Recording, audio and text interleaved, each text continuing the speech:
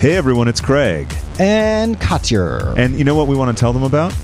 Hawaii Five-0 is having a sale on pilgrim hats. That's right, and pumpernickel.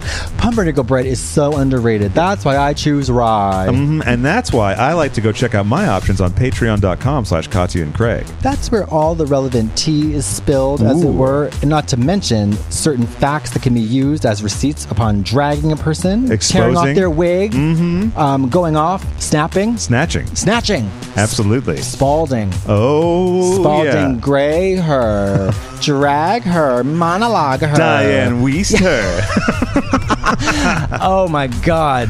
Ellen Barkin her to death hunty. Barbara Hershey. Oh, who Hershey? Who was she? Damn. Find out all that and more on patreon.com/Katya and Craig. Because what do we have there? We got the bonus episodes? We got bonus episodes. We got extra episodes. We got exclusive episodes. We got firewall pay through non-standard secret episodes. We got movie clubs. We got anti-movie clubs. We got fish and chips. We got haggis. We got deals and deal or no deals. And we got Howie Mandel's OCD pay-per-view comedy hour. That's right. Absolutely. All that and more, plus listen to questions. So listen, go there at patreon.com/Katya and Craig and enjoy yourself. So listen, why don't we get into the episode now?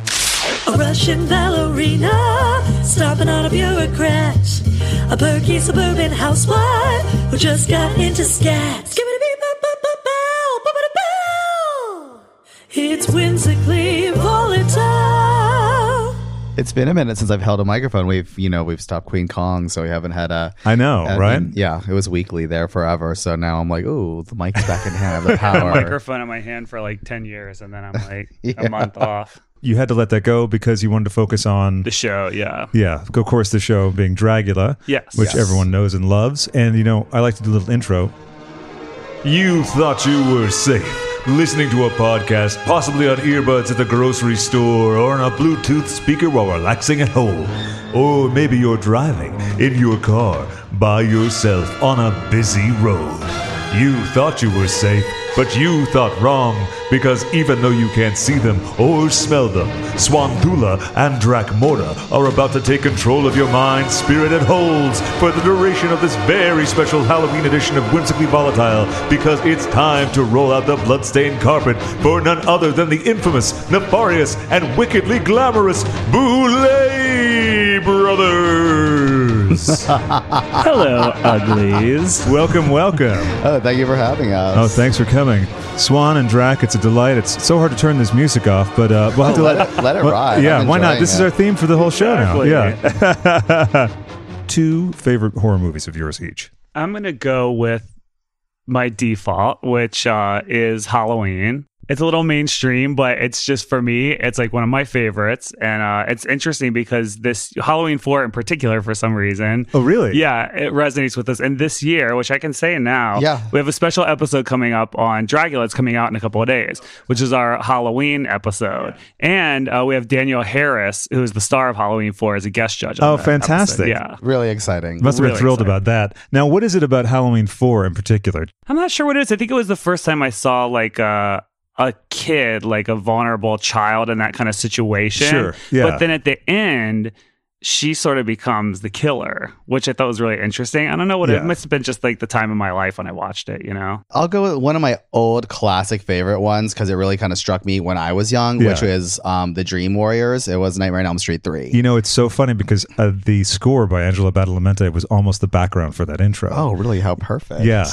But then Maniac Cop, though, just kind of crawled over. So into it. Yeah. and I know that a lot of people, and even like people that are close to us and run in our circles, they don't like to mix their horror and their comedy. Sure. But I like that. I like that 80s sensibility, like the high camp, and I like to laugh as well as be scared and kind of be on the edge of my seat because it exhausts me in a good way, but I can't have that level like the whole film. Like I like to laugh at it and have fun. Yeah, it's a little stressful just to have the nonstop, right? You need a bit of levity in there. Yeah, not brevity. That would be a very short film. Yeah, number 3 is one of my favorites as well. I love The New Nightmare. I'm trying to remember the one that has and it's come up on the show a lot, the one that has the Fat Boys song in it. I think that's like 5 or 6. Oh my God, I don't know. It's not the peak Freddy, for sure. I probably chose to just omit that from my memory. Maybe that's why I can't remember it, even though we've talked about it on the show before. But obviously, you have a fondness or penchant, as Hollow Eve might say, for horror and comedy, which is very clear in the show. You know, there's mischievousness to it, even when, you know, the extermination is you're going to be eating blood. Yes, I think so. You know, it's the fun of reality TV. You know, we're huge fans of reality TV, but sort of very real reality TV, you know? So it's sort of like, I don't like to see things that are overly produced. Mm-hmm. So we kind of are fans of some really raw reality, and we try to bring that to our show. So we don't kind of plan out storylines ahead and try to pit people. What are we going to do about this or that? We really want to see how they react in this environment. Yeah. And so I think that's why you see that kind of heart come across on screen, because they literally don't know what's happening until it's happening. Yeah, and you do see a lot of heart. Sometimes they're served right there for dinner. That's right. That's right. The metaphorical heart, the literal heart. It's wonderful. You deliver everything. It's really nice to see the arc of everyone through the show, because it is very real, you know, and that's the sign of a truly real show. I have friends on Vanderpump Rules, and so you see like how the sausage is made, and they're very real as well. But some other shows, you can watch them, especially after you produce it, I imagine. And you're like, great, how many producers came up with this? Yeah. It's strange having done the show for a few years now. It's given us this kind of proverbial pair of like X-ray specs. Like I can't watch a movie that, or, you know, if there's any chink in the armor of a television show or a movie, you're like, I can see how this was staged, written, lit, like how they wanted this to be. You know, not that it gives you that ability once you're behind the camera kind of creating all that stuff. Well, it's basically you've learned a new language, or not new, but I mean like you've learned this language, and so you hear it when you're watching, you know what I mean? Like I'm mixing metaphors. I think that's a good metaphor. Yeah, thank you. It's mixed but good. But and also mixed, like as you said in another clip I watched, you like your parties to be mixed, not one thing, not one style. Yes, absolutely. Yeah, that's sort of what the TV show has grown out of, is that energy. So it was, you know, people always say, oh, well, we're so excited that you included drag kings and bio, you know, everything. And I'm like, it's weird for us because that's what we've always done. Yeah, and it's sort of what we wanted to do with the show from day one. Season 1, we tried to put drag kings and everything on there, but it was new and people were used to Drag Race. And so they thought, when you would call out for auditions, you didn't get this huge variety of people applying because they just assumed that they couldn't get on. And it was very frustrating for us. Yeah, we actually tried to inspire people in the second season as well. But, you know, everything happens as it should. And I think this season strikes kind of like the perfect chord, and everyone's kind of primed and ready to accept different barriers, you know, and that they set up for themselves or that someone sets up for them. Like we've been trying to groom them a little bit to be like, it's kind of open for everybody. Yeah. It's kind of groundbreaking, really, because you don't see that on, I mean, Drag Race is wonderful. I'm sure you're fans of it as well. Yes. But it is still struggling with certain issues. We've danced around the Drag Race question many times, or just kind of directly kind of tackled it. And obviously there's like a comparison or a connection in the conversation, at least, but we've always maintained that they have done some groundbreaking stuff by just existing and pushing as hard as they have for as long as they have into the mainstream world. But in that time and taking those steps, they've also established some boundaries, like you know, certain people are allowed in this market or allowed in this arena. And from our world, whether it be like where we met each other in New York or when we came here to LA and we started partying, you know, the mixing of like the genders and the sexual orientations and, you know, the need to even define all that stuff, I find personally annoying and just kind of almost depressing and sad. Sure. Like we don't need to have that many separating factors to keep us away from each other. You know, we started moving in the direction of like, well, this is what we're going to do with our parties and this is what we're going to do with our show.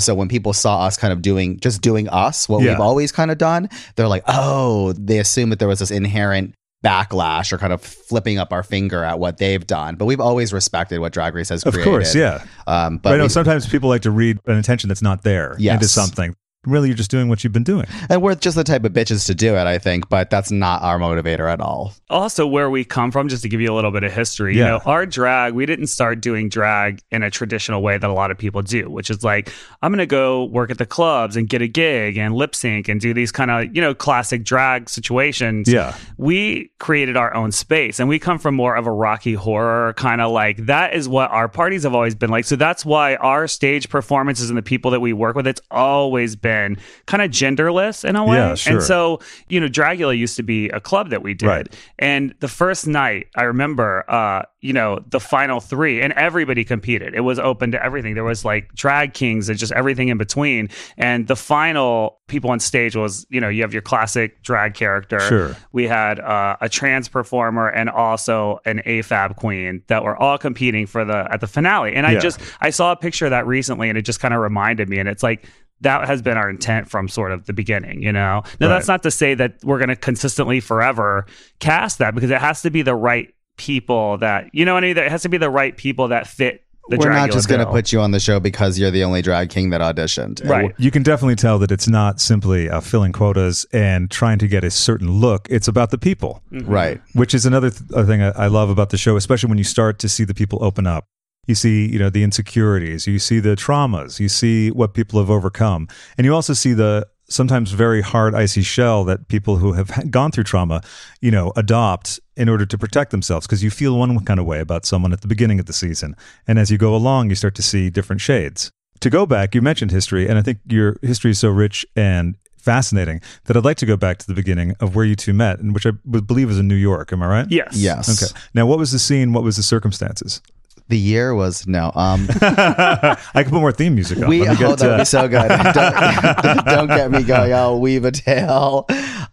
We met through a mutual friend at a place called La Nouvelle Justine, which is no longer there. It was on 23rd Street. It was like a fetish themed restaurant. Mm-hmm. They existed in that location for, I think, a short while, then moved downtown and was like adjacent to like Lucky Chang's, which is another kind of drag staple at the time. Sure. Now, just out of curiosity, a fetish themed restaurant. Now, what was the menu like? It was kind of French, right? Yeah, it was a French restaurant, and you could have. I know very well because I actually worked there, and that's how we met. Which I don't think we ever really disclosed that. Ooh, I love this. Yeah, new information, exactly. Cutting edge. You heard it here first. Yes, I was employed there, and a friend of ours who was a photographer brought Drac in as his guest, and we met through him, and we kind of like never stopped. We've had like a conversation that's been ongoing pretty much since that day. Yeah. Which is beautiful. Yeah. Yeah. And how long from the initial meeting was it that you started to create your own space? We sort of spent a lot of time in New York. We used to do different things. So we used to work in publishing. So we sort of got used to working together then. So I would write things, he would illustrate them. So we sort of started working together back then. When we moved to LA, which was, I believe, probably 3 or 4 years after we met, is when we eventually landed in LA, we decided, we were doing publishing then too. But we decided, we're like, let's throw a party, because we had this idea. I was like, I really want to do something kind of like 1920s cabaret, but like an Electro Clash version of that. Do you remember Electro Clash? Absolutely. So fun. Hungry Wives, Sister Sisters, Fisher Spooner really as well. Yeah, early 2000s, it was irreverent and kind of campy and ridiculous and amazing, and the beats were just so sick. Like, it was really fun. And it allowed artists to make music that really could never get on a label. Sure. But it was really fun and raw. It kind of reminds me of our show a little bit, actually. But, so that was sort of our first club that we created together. And it was really born from the ashes of like our move to Los Angeles and us feeling like, damn, there's nothing here that really speaks to us. These were like the dying days of like Makeup and Cherry, which we actually went to and loved and supported. Sure. Like every week we were there all the time. We were, really into partying then. But other than that, it was like the scenes of the city where everything was so segregated, and we felt that the gay scene was very whitewashed and annoying. So we just created our own space, and that's really where shows were born out of that, and a variety of drag incarnations and gender hackery, and just all the experimental stuff that we were doing at the time was born out of that party. What were some of the names of the nights that you were doing? So Miss Kitty's Parlor was our main staple for a long time. And the legendary Miss Kitty's Parlor. That ran for 9 years. We did that for 9 years every Friday night. We did Miss Kitty's Parlor. There was Black Unicorn. We had a club called Deluxe. Fucker, Deluxe. Lots of them. But Miss Kitty's was the probably really defining one for us. They all didn't work, that's for sure. Like, what happens, I think it's kind of a pattern for us. Like, the first time we get up, we're up at bat, we hit the home run. I gotcha. That doesn't mean we hit a home run every time and everything that we do is like, success. But that's a really good thing for people to hear, though. You know what I mean? Because someone can just see the show, have a sort of cursory knowledge, especially if they don't live in LA, and be like, oh man, these guys kill it at this. Could I ever have something? But that's a key thing. Like a lot of stuff with nightlife is very hit or miss, and it's nothing to do with your intention or ability. Yeah. I mean, I think then it was a little bit of like the perfect storm, our inspiration, the time, the city really needed something, and we were coming in with a fresh idea, and it really worked. Yeah. Plus, we were so spirited about it. Like, we knew exactly what we wanted. Mm-hmm. The vision was there, so we just made it. And it was almost like the power of our will, like, forced it upon the community, and it was undeniable. When you create the thing that you want to go to, that's a really critical thing. People say that about music and with nightlife as well. And when you said that there weren't all successes, what did you mean? Like you would have like a great launch night of one thing, and then sometimes it'd be Miss Kitty's was a success right from the start. I think our first night was super packed, and we looked at each other. We're like, holy shit, there are so many people here. For your first nightclub. Almost like, fuck, wait. It was a little bit of that. It was a little, fuck, right? And then we took to it pretty quickly. And then shortly after we moved it to a much larger venue, we saw that this is on fire. So we needed more space. Like, we're burning down the walls here. Let's move. Totally. And we did, and we found our new home for 8.5 more years. Well, I think it's like offshoot nights, like other rando things, those sometimes you get pressure to do those things when you have something that's successful, especially in nightlife. Exactly. They want more, club owners want you to produce more, obviously, because they make more money off of it. And so they sort of, let's do this and we'll give you this and that. And you're kind of, all right, let's come up with a new concept. But unless you're really feeling it, in our case, it's not going to work. We have to really believe in it, and then we can make anything work. Which is the same thing that's happened with Dragula, because even at the time of the party's incarnation, it was like, oh, we're doing this just for us. This is going to be amazing. I don't care who comes to it. And it just took, it took off. Yeah. Same thing with the show, though, Drac says it because she really knew back then too, when we first thought of the concept, is like, this is going to be bigger. This is going to go into like the TV space. Mm-hmm. And that's the hardest thing, I think, is when you know something is going to happen, but everybody else doesn't. And you're acting like they already know, and then it's frustrating. You're like, what are you talking about? This show is major, Don't you know that already? Yeah. They're like, what? Yeah, exactly. And I'm like, oh, right. Oh, right. They haven't seen it yet. Oh, wow. Well, especially you're working on stuff down the road and you know what's happening. Of course, you're months and months ahead, and plus when you're passionate about something too, it kind of dominates your mind a little, and so it's hard to factor in that sometimes. Yes, for sure. I like that you pointed out, though, that thing of where people are offering you things, because once you have success, sometimes it can be a little confusing because you are being thrown these offers, and it's like, well, why would I say no to this? But like you said, often if you're not feeling it, it's not going to work. Yeah. I always think you got to do what makes you happy. Right. Yeah. I know it's cliche, but I do believe that, as we've tried to do things that don't make us happy and they don't work. Or do things for money or other reasons like that if the inspiration isn't there. Or sometimes the best thing you can do is say no. Sure. Right. And how long did it take to sort of figure that out? This was like this past week. I learned that. See, we have breaking news and new lessons, which I like. Yeah. Honestly, no, I mean, not to be silly, but like kind of this year, I feel like this year we really, that might sound crazy because we've been throwing parties for upwards of like 20 years, but this year we understood the power of no and taking things away and waiting, because that gets people antsy too. Sometimes that gets people more excited than the new thing. Do you find that sometimes you can get tripped up by fear of expectation? I mean, it can happen, but I do think because there's two of us, we can bounce, we have the luxury of bouncing ideas off each other. So we can reassure each other in a way where some of my friends that maybe do things independently, they don't have that, know? And so I think the self-doubt, it's a little easier to experience that, because now, if she's like, well, I don't know about this, I'm like, it's fine, trust me, we got it. And then you can kind of depend on each other. So that goes both ways for sure. Yeah, I don't know. We don't experience a lot of that, honestly. We kind of just go forward, Because I was curious about that, because I found one of the most interesting things about your show is you talk about fear. Now, obviously, there's the very visceral aspect of fear of jumping out of a plane or fear of bugs or something like that. Yeah. But there's the other layer, which is much more interesting to me, which is you're just getting over fear in general, because everyone has to get over fear. And it made me wonder if you two individually, had gotten over fears of things in the past, and is that like a guiding principle? I want to speak to this. Yes, the answer is yes, and on a personal level and a business level. So I will try not to go too. Listen, I go long, you go long. Okay. So business wise, you're always told to sort of work hard, put your head down, do your 9 to 5, do this and that, and your life will be good. That's just not true. That's a fallacy, especially in today's economy. Certainly, that's not the reality. And we took a big gamble and just said, we believe in this. We're going to leave all that world behind and throw events. And sure, were we poor and struggled and it was horrible forever? Of course, you know? Yeah. But honestly, we were happy because we were doing what we wanted to do. And there's some scary things that we experienced. There's risks that we had to take that were incredibly scary. And they didn't all pan out. But at the end of the day, we could have never gotten where we are now without taking those risks. And it's just about overcoming the fear and the fear that people put in your head. They don't have ill intent, but like, your family, your friends, they buy into what what's being sold to you as well. The sickening part is that they believe that they're imparting on you like this nugget of knowledge that's going to help drive you into a successful future. But what I've found is that the seed that they plant that like, no, don't go off and do the thing that inspires you. Don't do that because it's risky. Right. Like do this thing will drain your soul but keep your bank account looking healthy, and it just doesn't work that way. Yeah, exactly. Yeah. No, that doesn't mean we're not condoning, hey, just throw caution to the wind and go out and be a fool and take these giant gambles that there's no way you can win. It has to be educated. You have to, it's like a promoter.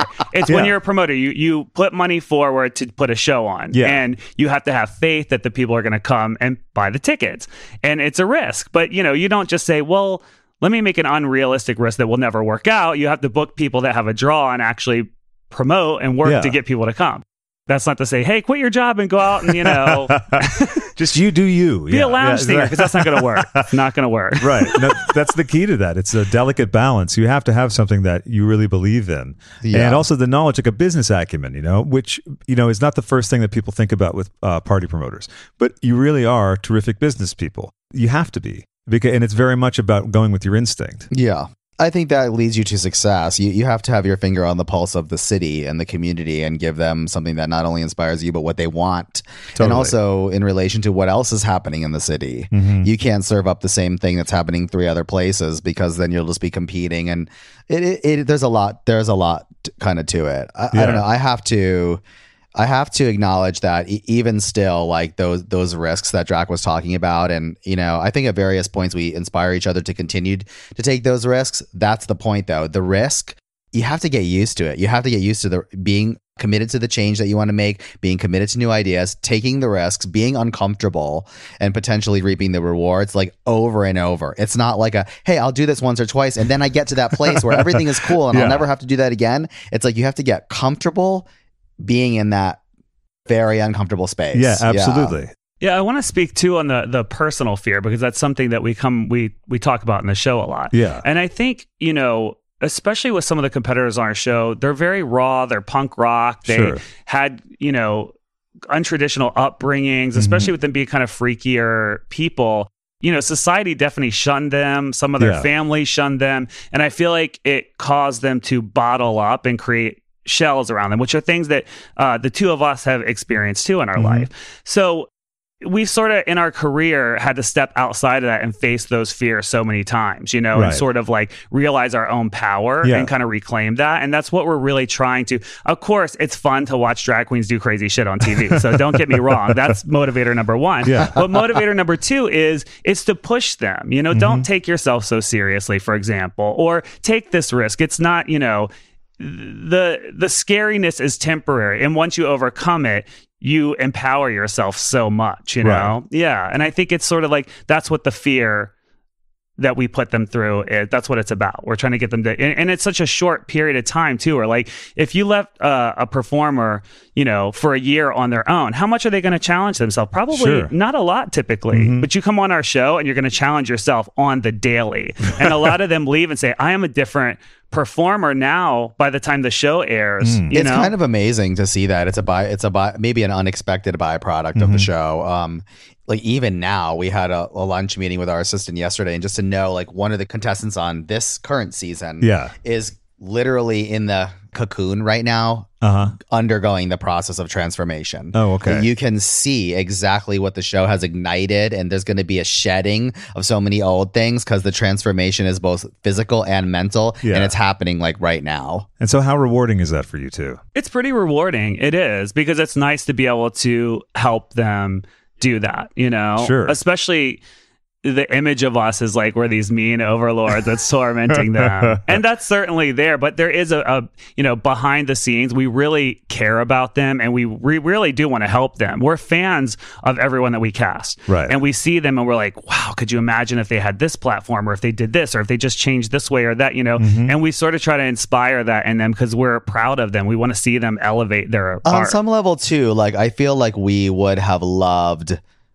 at least I'll speak for myself. I would have loved a character to come into my life when I was in my early 20s and say, I recognize what you're doing. I love it. Here's a way for more people to see it. Yeah. But just think about this. All these strings that you have attached, here's some scissors, cut them. Sure. And just to say that to me, because not everybody needs that. I don't know that Drac really needs that. You are a different type of personality, and I think that you're much more well built and well defined. Yeah, I would have told that person to fuck off. You would have. I know you would have. But at that period in my life, I would have really appreciated that. So I do take pride, and I'm happy, and I'm also sad at the same time that that's happening for someone else. It's kind of a mixed bag of emotions for me. But I think the ultimate gift, right, is to feel like you can help facilitate someone's growth or exposure to themselves of themselves. Well, it's like when you see potential in someone, it's exciting to try to help them, you know?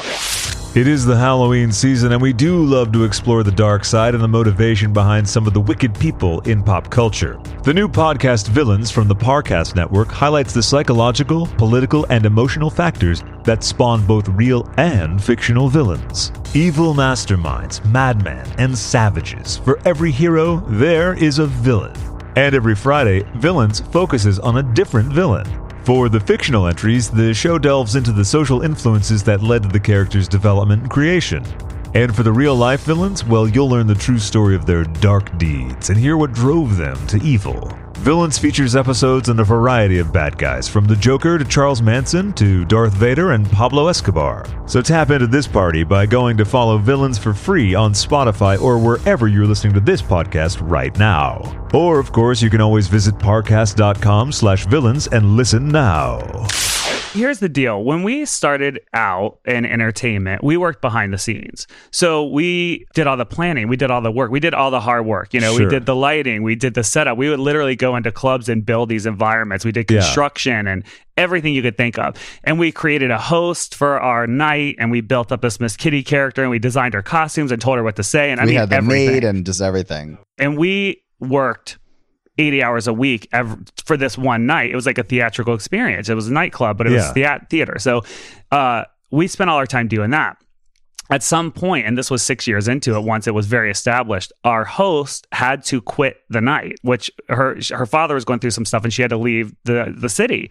So we were sort of left like, oh my God, you know, what are we going to do? And we've always been, you know, theatrical differently in our own right. You know, when I was younger, I would sing, and he did theater and stuff. And those things sort of got pushed to the wayside because we found other creative outlets. Sure. So we started building these fantasy environments, and we acted in the shows and stuff too, but not as ourselves. So we did all these stage shows at our nights, but we would change costumes and characters constantly. So it wasn't like, I'm the Boulet brothers. It was just like we were just rando actors, and you were part of the machinery, if you will, like that a you troupe, created. A troupe, yeah. Sure, so we exactly. changed hats literally 3 times a night. So I might go from I'm a construction worker, I'm a prostitute, I'm a schoolboy, I'm a schoolgirl. Like Right. It kind of didn't matter. and that you could be sort of fearless for some reason because you were sort of for the greater good. It wasn't about yourself, you know, presenting yourself. So when Oh God, those days were so fun. I know it was so fun. So when she disappeared, we sort of were left in a weird position because we didn't have our masthead. We didn't have our character. Yeah. It was like Drag Race without RuPaul, you Totally, know? And yeah. so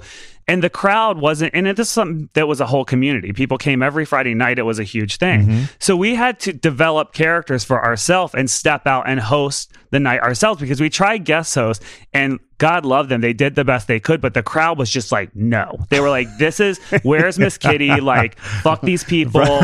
Yeah, it was like, they weren't the having assholes it. thinking that they're going to, Yeah, they weren't having it. So then we were like, well, they won't say that if we step out and do it, because it's our fucking event, you know? Right. So we developed our own characters and we came out. And that was the thing about fear.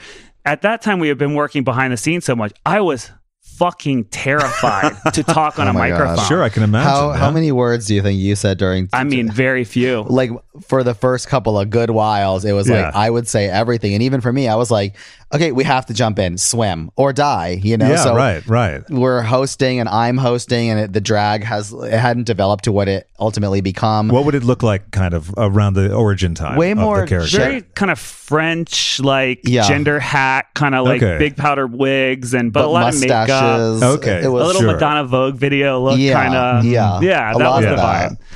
But you would barely speak at that so time. I was terrified, and I when I was younger, I would and perform. now look, we can't shut her up. See, overcome your fears. This is what we're talking about. But this is exactly this actually is what I'm talking about. So I was like, in my heart, I'm a performer. I like to perform. I like to sing and do all these things. But I had sort of built up these walls, and I didn't realize it until I had to step out there, and I was like, oh my God. I'm like, this is what I love, and I can't do it. And why is that? So I had to really examine what stopped me from doing that in my head and unlearn those things and sort of face my own fear. And now, you can see where we are now in our life, and we perform and host and do all kinds of crazy things. And we have for years. But when I see that in someone else, I'm like, I'm not going to fucking let you do that. Yeah. And that's what it's about with some of these competitors. Sure. And I think the queer family in general. Right? Yeah, exactly. Yeah. Being visible can be really scary. It's kind of vulnerable, but I know it also, like this show, inspires people and kind of gives them like a light to follow. I think Dragula also gives people like a light to follow. Many things serve that function, but just kind of like having the balls to do you unapologetically and not really look for people to give you that affirmation that I think a lot of people need is punk. It's scary, know, it is. It's that funny thing too, where you think, oh, I can't do that. And you've internalized things from your youth or bullies or whatever it is. And weirdly, it just becomes what you think is the norm. Like you mentioned earlier, the 9 to 5 norm, that whole premise, right? You buy into these things. And then once you unlock that and pull it away, not only do you feel more free, you realize that, wait, no, this is the way. Yeah. And we're actually taping this on National Coming Out Day. And my friend Rod Thomas of Bright Light, I'd like to play this little Instagram video that he posted, because I think it's very touching. Hello. It's National Coming Out Day, and I am about to open for Cher tonight at the SAP Arena in Mannheim, which is probably the gayest thing I could possibly do on this day. I wanted to make a quick note just to say that coming out is obviously not easy for everybody. I really didn't have a good time coming out, so it's important to remember, especially in these weird political times, that it's a difficult journey for a lot of people, but you really have to be strong and be true to who you are. Really, like, all of these things you can do in your life only come if you let people see who you actually are. And that doesn't mean you have to pretend to be more confident than you are. It just means like finding peace within yourself and letting people see who you are so you can connect with the right people along the way. Be strong, be yourself, and your community will find you and accept you, and you'll have a fantastic time. You might even do something as insane as this one day. Brilliant. Right? Isn't that lovely? Yeah, well said. Yeah. And it's very in line with what we were talking about. Yeah. So around the time that you became the performer, and you'd mentioned earlier about the strings that you cut, the same kind of thing, or is it the strings, would you say, was something else? I think it's about being confident within yourself and not needing those around you to affirm, like, yes, you're doing well, or I approve of this, or, your support system is there for you, pushing you kind of in the direction you should or shouldn't go in. Sure. And I think a lot of that programming happens when you're young. It could be your family, it could be bullies, it could be a sibling or whoever tells you should do this, you shouldn't do that. What are you doing with that? And like guilt comes in. And I think, God, when I see that happen to a child, it's like a knife in my chest. I think because it activates your memory, your sense memory, if you will, of that. Yeah. What were each of your childhoods like? Now you answer for each other. Oh, really? No, I'm just kidding. I'm just kidding. I would be so we'll start with you. I think my childhood was a mixed bag. I had like I don't think it was all, like I said, all good or all bad. I had a support system, but it was limited, and it was full of confusion because of religious influences. Sure. And I'd say my dad wasn't the most educated person. He's an immigrant, so I'm first generation here. From where? From Greece. There's a very heavy influence there from like an Orthodox background, which is like just riddled with both superstition and guilt. Oh, great. Yeah. So thus my obsession with like dark-sided things and like, I think religious imagery is really powerful, especially to a child. And it can be fantastic and magic, but it's going to also be kind of horrifying. Sure. But I was also encouraged too with my creativity. So because I've always been like really creative, whether it be like making things or painting, dance, like I was like the oldest kid in my neighborhood. I made everybody like dress up in costumes. We're doing shows and like, I'm going to lead you through the woods and you're going to be the hunter and I'm going to be this monster. And like, I was doing shit like that, like all the time. I feel like our clubs are basically that. So you're basically doing the same thing. Seriously, yes. And like, now the show is the elevator. Right. My brother. And you're going back to the woods with the show. You can't do that at the club so easily. So yeah. Bingo. I don't think things just transform and you can do the same type of things I was doing when I was 9. Now I'm doing them on like TV. With sclera lenses. Yes, exactly. And then what about you? I grew up in the South. So my family, it's very like mountain people, like Appalachia kind of, that kind of vibe. Yeah. And not to say, my parents a little less so, but, their parents and the family around us. And the surrounding town, too. That can be vibe. It was very rural, very unlike what people probably would expect that I would grow up in. So it was, it could be hard, you know what I mean? Of course, there was no gay people in my town at all. And same, by the way. Yeah, there was no gay people around. The idea of a drag queen or anything like that was basically paraded about as some sort of example of a pervert or something. Sure. Something terrible that you wouldn't want to be associated with, know?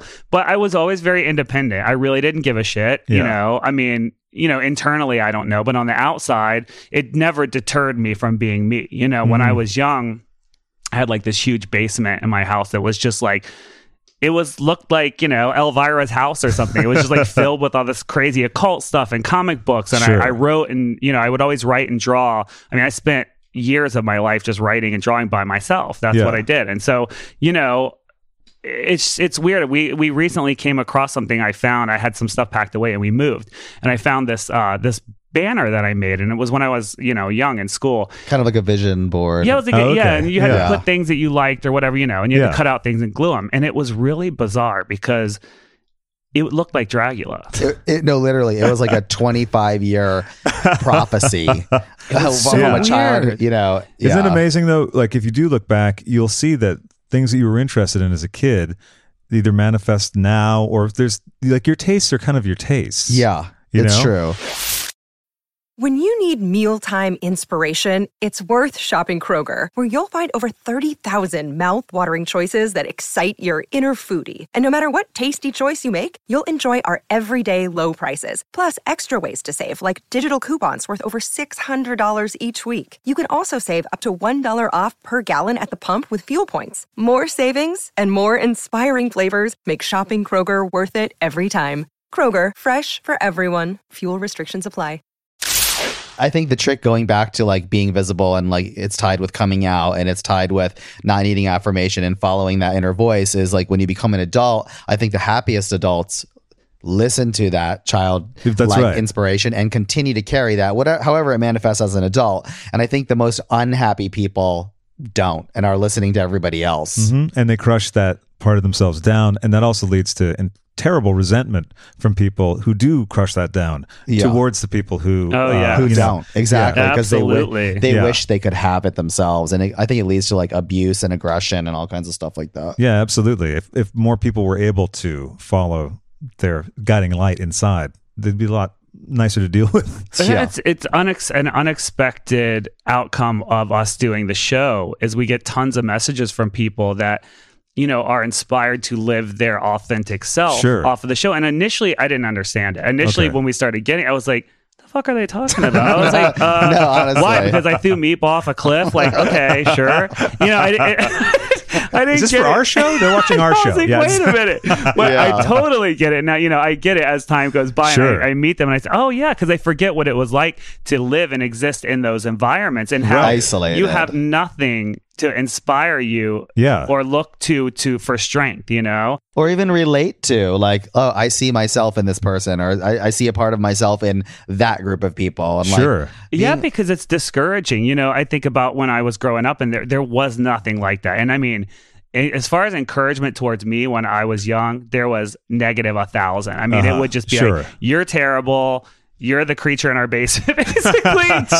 You know, we hope you don't die, but that's about it. Sad. Yeah, it was. Right. And so, but you know, I remember I used to like get in my car and drive like 2.5 hours away to rent John Waters movies because you had to go to the secret place to get them because it was like, you know, a porn movie basically. Right. It wasn't. It's basically in the back room to get those. Yeah. So it was like, you know, that's what it was like. So now I can see in retrospect, I'm like, okay, these people are seeing that we're living I'm just so used to it at this point. I don't, you know, I didn't see it at first, but it's also still fun to throw a meatball off of a club. Yeah. That's the great thing, right? There's fun and there's a spiritual fulfillment. Exactly.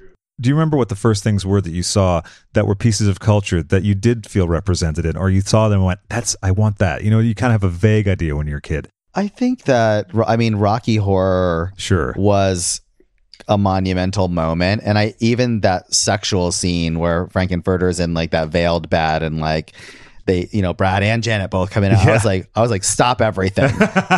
Just stop everything right there. Is there an informational pamphlet on it? Can I have a... I'm like, let's research that scene.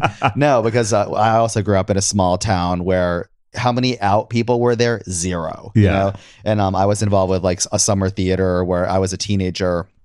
And I was involved with like the summer stock theaters at this dinner theater. Yeah. And there were gay men there for the first time I saw, you know, gay men in my life. And I probably was like... In the theater? Are you sure? I'm not... I promise you. I know it's so weird. I know. But I was so excited because I was cast in that show and my dad would refuse to come. Really? Yeah. He just wouldn't show up. And why? Because there's gay guys in that show, you know? Wow. So it's just like this kind of constant conflict, you know, inside where you're encouraged to follow your creativity, but then there's like this inherent guilt and like intrinsic to the whole experience. So you're doing something that really lights your inner fire, but then you're kind of feeling guilty and like there's something bad about you or what you're doing. You know, it's pretty kind of twisted. It is twisted, and it takes a long time to work that out. Yeah, too, because it just becomes like the weather. You're just sort of used to this being the oppressive vibe. Yeah, that's going on. You know what was weird too? I feel like horror movies. I loved horror movies as a young kid, and that idea that, you know, cross-dressing or being gay,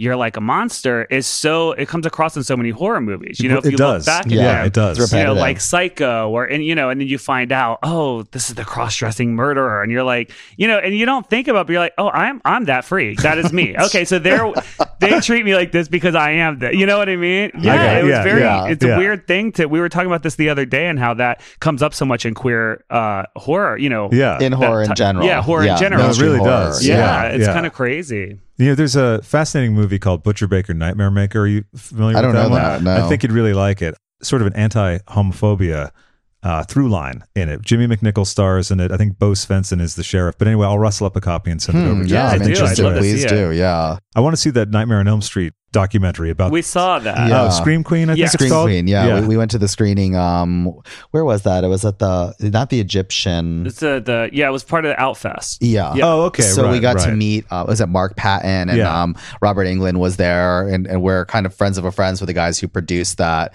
Really exciting. And honestly, I think I kind of like didn't really get it when I was too young to understand. And I wasn't too young to understand how fierce Taryn was when Freddie, like, you know, shot her up with like 10 needles of heroin in her arm in that bad dream. So I was like, yes, this bitch is fierce. I love this scene. But I didn't really get the homophobic overtones from Nightmare on Elm Street 2. And now I've since rewatched it since we went and watched Scream Queen, and I'm like, oh, this is like she gay. She very gay.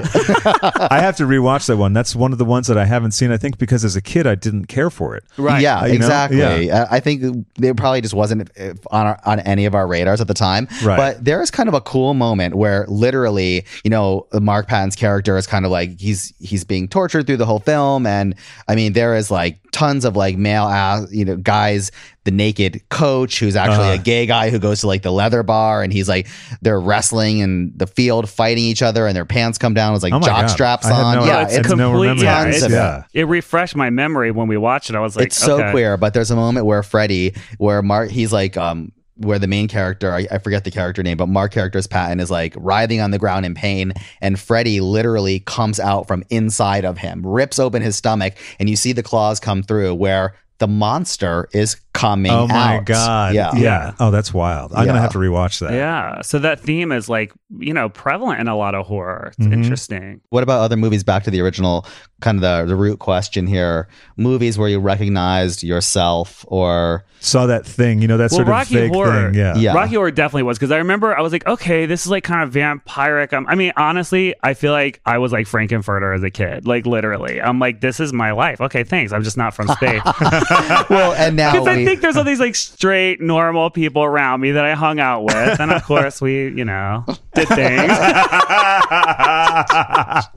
that they wouldn't tell anybody else. Sure, right. But no, I'm watching like there's this vampire castle, and I'm like, are the controllers on that weird mad scientist thing dildos? I'm like, I'm pretty sure. I'm like, wait a minute, this is different. Hang on here. Yeah. So that, and then John Waters movie, absolutely 100% were like super influential. Totally. Do you remember the first John Waters movie you saw? I think I saw. God, why can't I think of the name of where she was the lobster?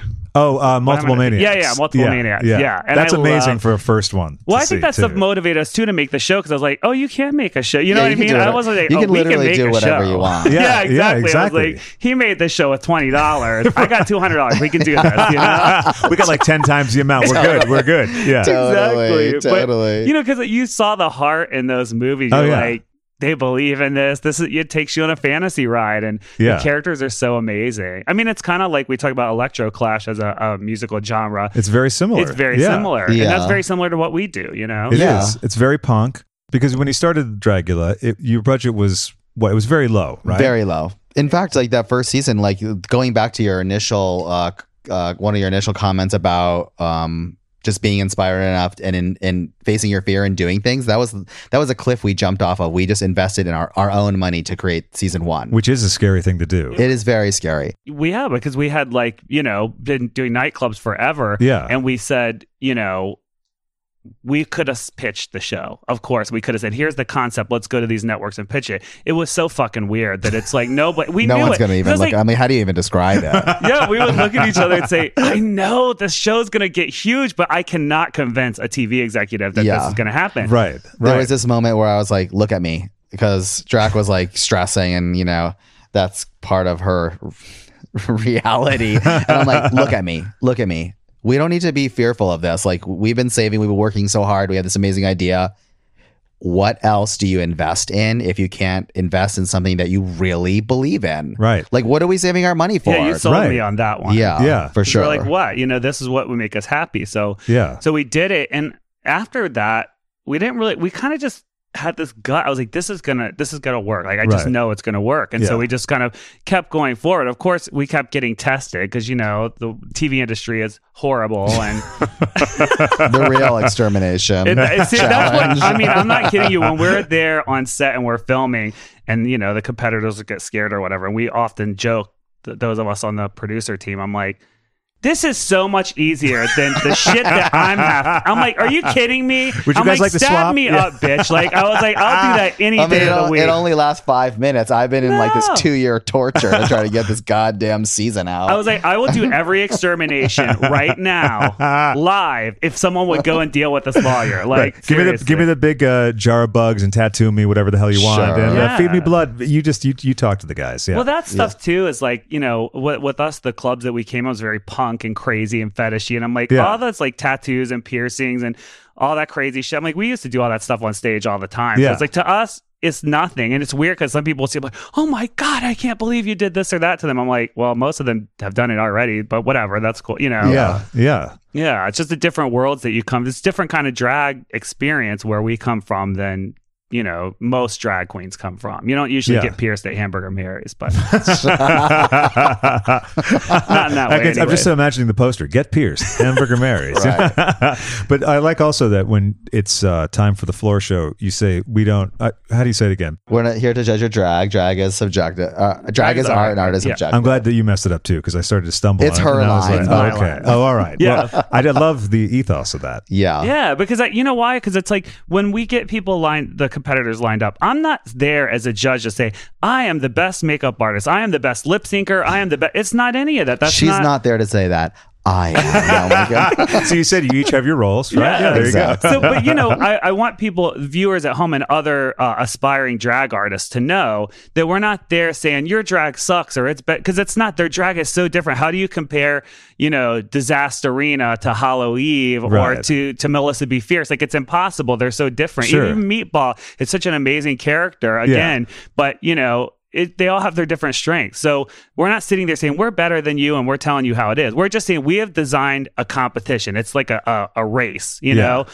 Which one of you is going to come out on top, and that's, so we want people to understand that we're not judging their drag. We're judging how they use their drag to adapt to the challenges that that's something we had to learn though, too, because we assumed that people knew, hey, we're creating this inclusive show. This is a show where you can we're showing you the underbelly. Sure. What we see as like the real experience. Like if you were going to go to a club in any city, even worldwide, you'd see some crazy drag shit and you would laugh and you'd be scared and it would be all these things, but maybe not what we see on mainstream drag TV. Wink, wink. But we assume that everybody would understand that we're coming from a good place. And some of the language that we chose in season 2, people showed us a lesson that we needed to learn where this might come across as judgmental or as if we're coming from like some kind of superior position. And we do not feel that way at all. So we made it a point to put that into the language of season 3, because that's what we really do believe. And we just needed to say it to make sure that everybody heard it so that there weren't annoying people getting triggered every fucking episode. We can do what we want to do. Sounds like you have a little bit of experience with some feedback on that sort of thing. I think now we're so good with it, but season 2, I think, was so much bigger, and it was our first experience getting exposed on that kind of level to mass audiences and internet trolls.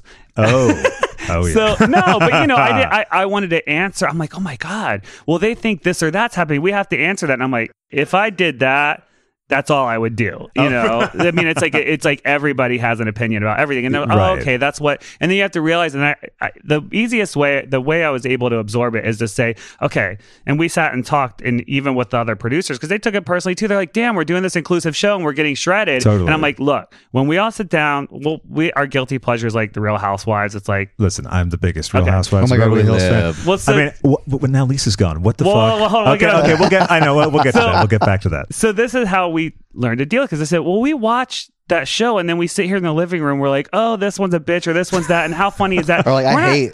Yeah, but then we don't really hate the show. We love the show. We love the show. Yeah. But we also enjoy kind of shredding the show a little bit. Or like, why this or why that, or she's stupid, what a terrible addition to the cast, or oh God, they got rid of her, how could they do that, she was my favorite. And we're basically just doing what other people who are also passionate about our show do. That's when we realized, like, oh, this is not our real person they're talking about, it's this show.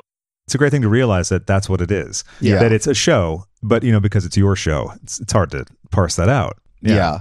And see, Real Housewives is an inspiration. I just want to put that out there. But I back that up fully. Especially season 1 of any of the Housewives before they're self-aware. Season 1, Camille. Exactly. But she came back. She reared her ugly head. No, see, I'm a little spotty on the last 2 seasons. Okay, well, when you get to the most recent season, like the story producers let her out of the bag again, because I'm convinced that they've been editing the shit out of her for years, because season 1 Camille, arguably the best Camille.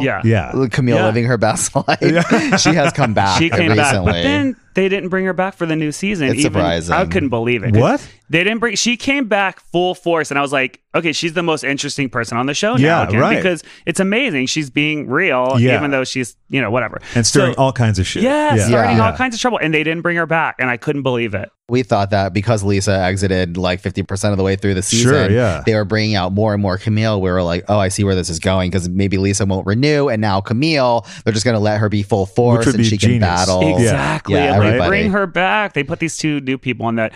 The viewers don't know yet, and I don't think they're going to be mega interesting, because usually the first season people get brought on other than Dorinda. Dorinda was pretty good. Dorinda was amazing. Season. Yeah, and it's actually funny. I have yet to see most of New York. My mom is constantly like, Greg, you have to watch You're New really York. missing out. I know. Listen, I'm going to dive right into that soon. That's the next next one. Just watch Scary one. Island episode first. Oh my God. I've heard about that. And people say that is the best. I've heard that, and someone else said start with season 3. Yeah. And Which then- one is that? Which one is 3? The first couple of seasons weren't that good, but 3 is, I think, when they go to Scary Island. I think that might be right Yeah. because I remember the person was like, okay, like you have too much to catch up on. And Yeah. they know how much I love it. I actually used to do a podcast about Vanderpump Rules. Oh, So- okay.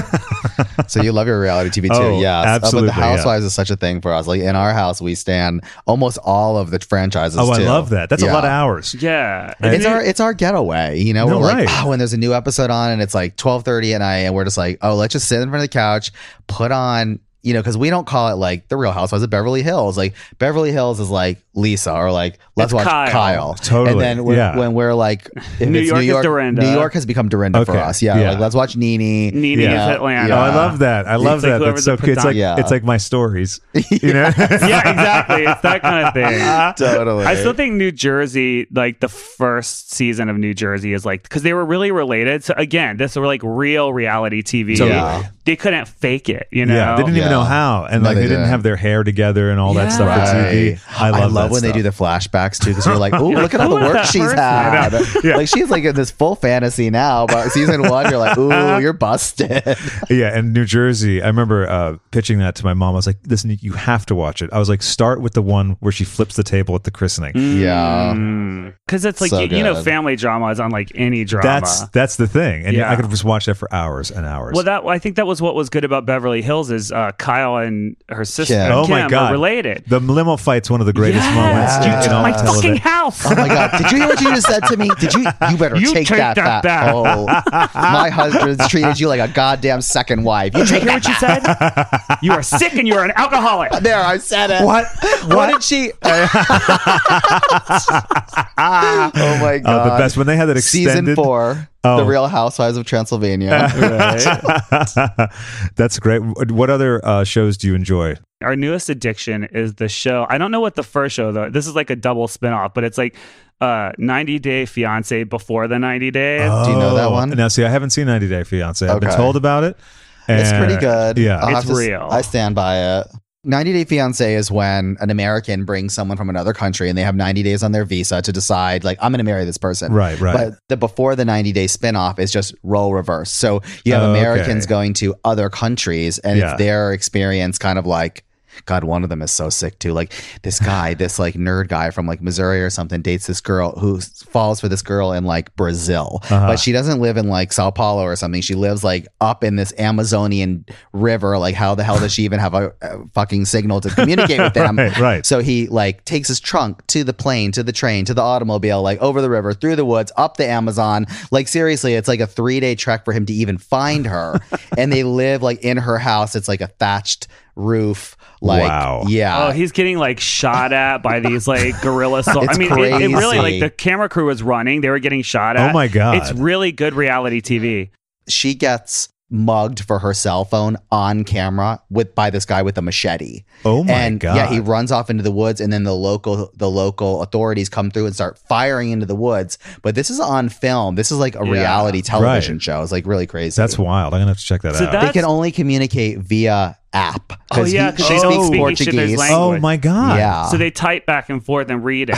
It's So, crazy. so he's obsessed. Oh yeah, and Yeah. he's of course now a couple of years after the show came out, they find out all this crazy stuff about him, and he used to be in prison and all kinds his of. previous like relationship, she has a restraining order against him and like all this kind of So stuff. it's great and it's very real, but also Bad Girls Club in the beginning we were Old huge school. fans of that Okay. too. Uh-huh. Again, very like raw, you know, Sure. people acting crazy. Like, Totally different favorite. tangent. Yeah.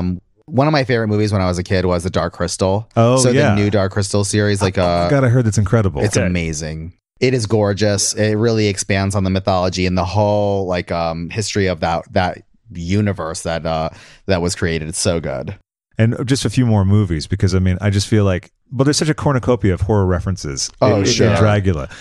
Yeah. Yeah. Yeah. And you know what I mean? And you've synthesized things from all different places. So it's not like you look at it and go, that's derivative of this. You watch it and go, oh, they know all the stuff about horror movies. Right. Yeah, but we also weave in a lot of like queer references like Mommy Dearest and Death Becomes Her and these moments where we just kind of get off on the things that we love, and it creates this like bizarro tapestry of like horror and queer, camp, scary vulgarity, you know, Sure, which yeah. is like I think the tone that we love to hit. that's the show is completely based off of our history. That's the entire show. It's just inside joke after inside joke after inside joke. Yeah. You know, if you look back, even silly things like the D&D challenge, you know, that we just did recently, we both, you know, played D&D when we were kids. I had a feeling. Dungeon Masters. I was like, I had everything. I mean, there was a point in my life where you couldn't fucking touch me. I'm like, excuse me, what? No, that Manticore is consisted of 3 other characters.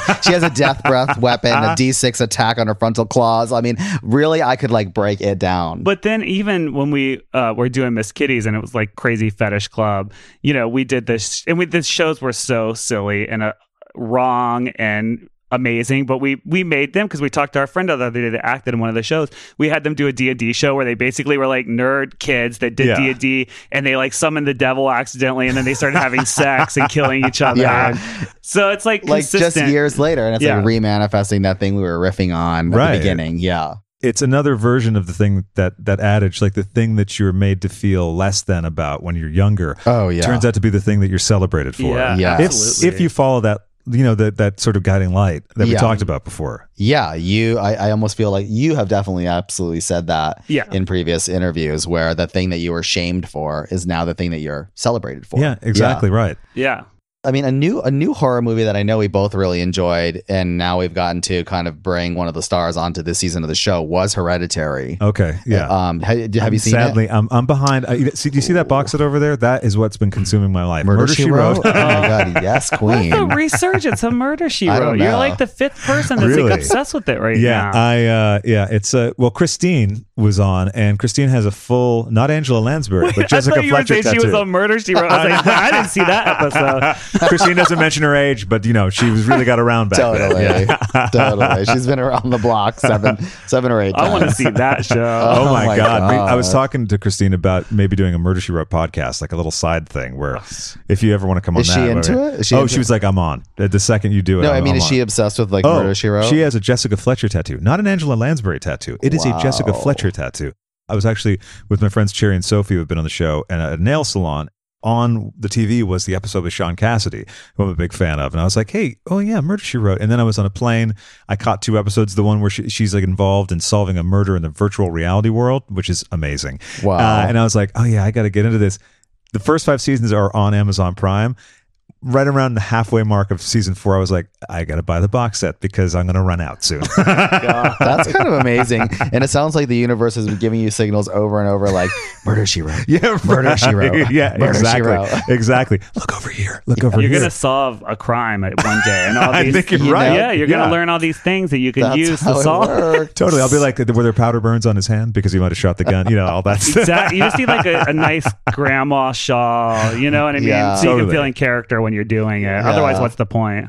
But Hereditary and a few other modern films, I'll say, like including the new Suspiria, which is not new anymore. Still haven't seen it. We're very into that sort of slow drone horror right now. And it was cool because Millie Shapiro, who's a star on Hereditary, was a judge on our show. So super fun to have her on. Really cool. She came to our Halloween show in Boston last year, which we're redoing this year, which Katya will be a part of again. Exactly, right.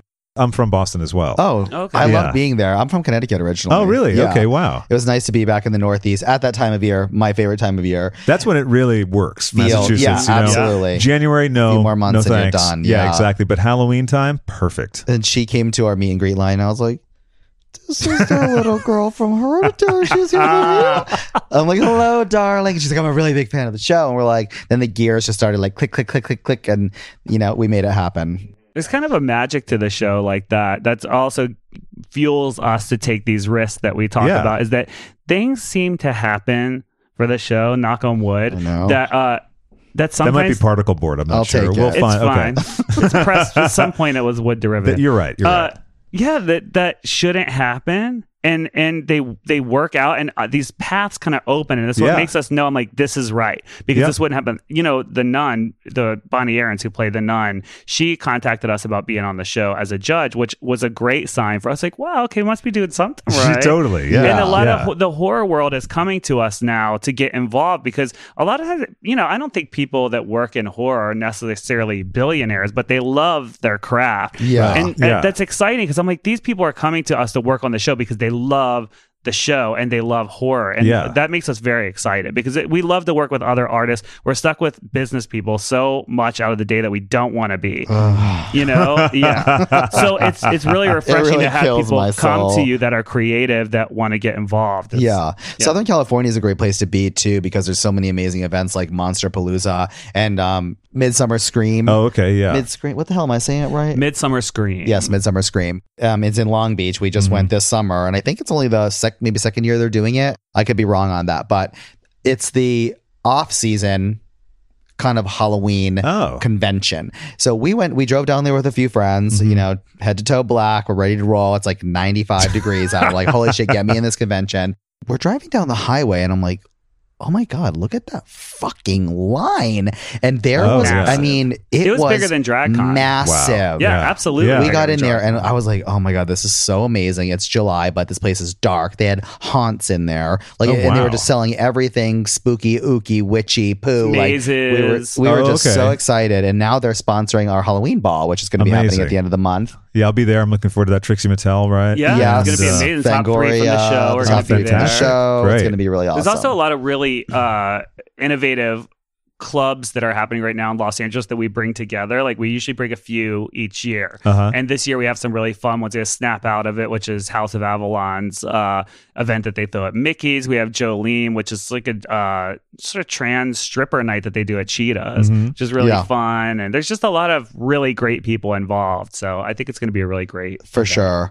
God, but why did I bring up the Midsummer Scream? Oh, to know, like, when we walked in, I was like, these are our people. Oh, yeah. Everybody is tatted from head to toe. It's like jewelry and crystals and just the horror of it all. But it's also a very comfortable space. And uplifting, really. There's a sort of like happiness. Oh, yeah. At those things. It's like childhood energy, like really happy. You know what's interesting about that is, you know, the horror and queer worlds are overlapping so much now. When we were younger, it was not like that. Like, I remember I used to... little more behind the scenes history. I used to work for the Vampirella comic book. I don't know if you know that. Cool. Yeah. I know of it. Yeah, I'm not that well versed in comics. I worked at Harris Comics and we did Vampirella, and we would do horror conventions to, you know, push the comic. Yeah. And it was kind of homophobic, you know? It was kind of like it wasn't the energy we're talking about now, because now you can go to Midsummer Scream and it's like there are queer people and there are drag, you know, horror drag queens and things like that. So it's really interesting how much it's changed in that time, you know? Yeah. If you think of it now, it seems like the horror world and the drag world are so intermixed. Or rather, the queer world. You're welcome. Yeah. Well,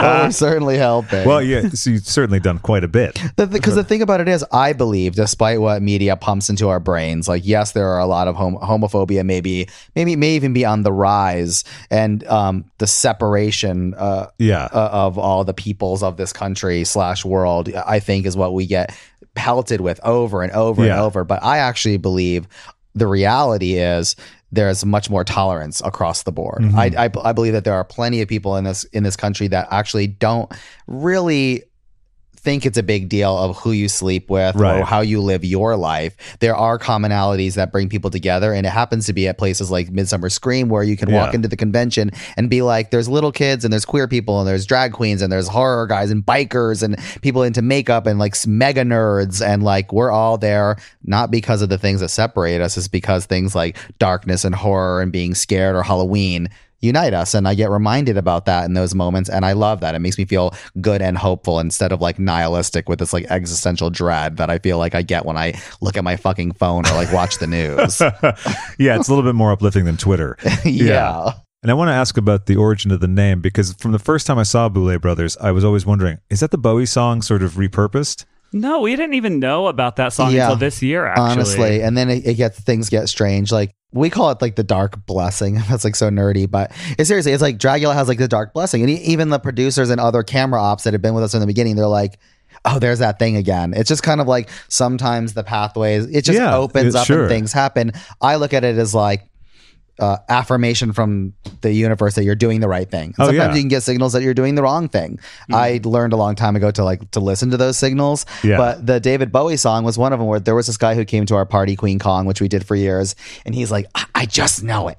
I gotta ask you guys. I just know it's the Bowie song. I love it. I listen to the lyrics and I know what it is. And And it had nothing to do with the David Bowie song, but I after that I Googled it and I'm like, some people think of the lyrics as nonsensical, and then I kind of started going in on it, and there were weird, odd applications to like what we do right. in the lyrics that I can't recall right now, but I do remember thinking like, no, that's kind of fucking uncanny. I mean, well, also with the boulet, you were looking up something the other day as a French slang, it's like drag, and then really? it's ball and chain, and it also means ball and chain in France, but or in French. But we can say that it was for none of those reasons that we chose that name. Now, do you want to say what it is, or would you like to leave that mysterious? That's a revelation we will not be sharing. But what we can say is, fair enough. Part of the origins of it is when we came out and started hosting our own nights, they were kind of circus-like, so we were like the circus barkers. So we thought, Ringling Brothers, that kind of thing. Oh, yeah. So that's where it came from. So we said, let's make a name that, makes sense for the stage like that. Yeah, we're like these hosts and circus barkers. So that's how we came up with it. And it has a ring to it too. So, keeping it mysterious is kind of cool. There was like this moment also during that time when we were coming literally from behind the curtain and going in the front and hosting our own events.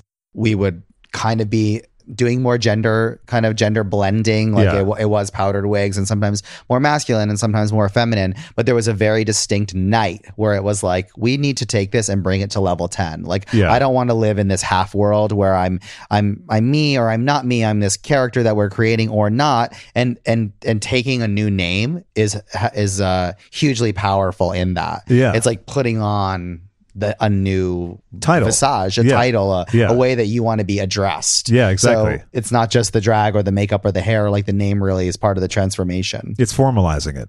Yeah, and we were under this misconception that if you work hard and you're creative, people will recognize you for that. And then we realized after working behind the scenes for so long, I'm like, no, bitch, this is who I am, and this is what you will call me. And they all started doing it. It works before so that, much. you couldn't get any. I know. And before that, you couldn't get any attention. But then we're like, listen, motherfucker, you're gonna call me this, and this is what I'm doing. And that's they're like, right. You're right. You're right. This is what I'm going to call you. Thank you. Thank you for clearing that up for me. Yeah, people like to know. People want to be I think that's pointed true. in the right direction. I believe that's true. Oh, well, hello there. We are the Femdolls. I'm Cherry Torn. And I'm Sophie Monroe.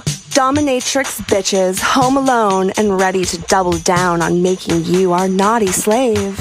We love to hear all of your kinky secrets. Oh, don't be shy. Come on, you can tell us anything. Are you gay?